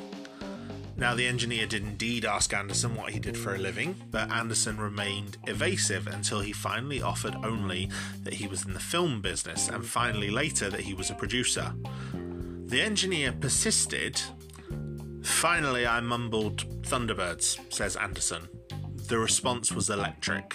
"I was told, 'Don't move,' and he ran upstairs and all of the designers came down with him. They talked to me for an hour. All of them were fans. They even had a theory about how Thunderbird 2 would fly if it were built. Quite amazing. I thought they would all sort of laugh." In fact, when Concorde did actually make its maiden flight to Toulouse, France to be unveiled, it was greeted by the band of the Royal Marines striking up Barry Gray's Thunderbirds March, which was also performed by the band of the Royal Marines for the closing credits of the Thunderbirds Are Go film. Thunderbirds is a good show. It is a very impactful show. And I think if you are a fan of science fiction, the works of Gerry Anderson, including Thunderbirds, but not just Thunderbirds, all of them, are very much worth your time. They present a hopeful vision of the future in a similar way to Star Trek before them, which was also a contemporary and, ironically enough, also a comic strip that was published in TV Century 21. These shows present a positive vision of the future where people work together, where, technology is incapable of incredible feats, but also respected and revered. And I think that it is worth watching because of that. It's, in some respects, it's a very, very simple show. In other respects, it's a very, very lovely show. And it's a show that definitely had an impact on me growing up. You know, I loved Thunderbirds, I loved Captain Scarlet, I loved Stingray. But Thunderbirds for me was always the best one. In part because of how it stood out among its contemporaries. Like I said, the longer runtime really helped to get you invested in this amazing world before things went wrong, and then you were with the Thunderbirds every step of the way as this ramping tension continued to escalate before they eventually saved the day, because they always saved the day. Because it'd be nice to think that good guys did always save the day, and that people in need were helped. So yeah, I really hope that if you haven't seen Thunderbirds before, ever, first of all, how have you not even heard of this show? Secondly, I hope I've encouraged you to check it out, to look at it, because like everything I talk about here, I think it's worth your time. I talk about things on this podcast that obviously matter to me, but I also talk about them because I think they are worth your time. And I want to encourage people to go and watch these things, go and explore these things. So yeah. If you have seen Thunderbirds, if you have seen Thunderbirds Are Go especially, please reach out to me at all the usual places. I would love to talk with you about it and see what your thoughts are. Let me know your favourite rescue, your favourite pilot, your favourite ship. You know. But until next time, stay safe, look after each other, look after your mental and physical health. Same as I always do. And if you are struggling ever, then reach out to someone. Someone, you know, people care. People will help you. You know.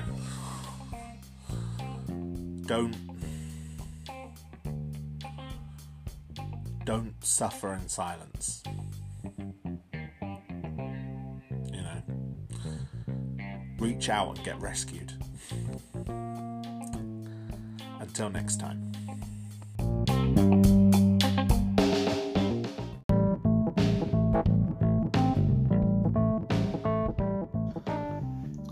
Thank you very much for listening to Gardo Goes Geek. If you enjoyed this episode, please feel free to recommend it to your friends. If you would like to get in touch with me to discuss a topic or an idea for a future episode, or to give feedback on the episode you just listened to or any of our others, then you can reach me at any of my social medias. I am at Gardo on Reddit, at Gardo Hedgehog on Twitter, or at Gardo on Instagram. All of my social media links, as well as links for everywhere this podcast can be found, are contained on Linktree/Gardo. Thank you for listening, and until next time.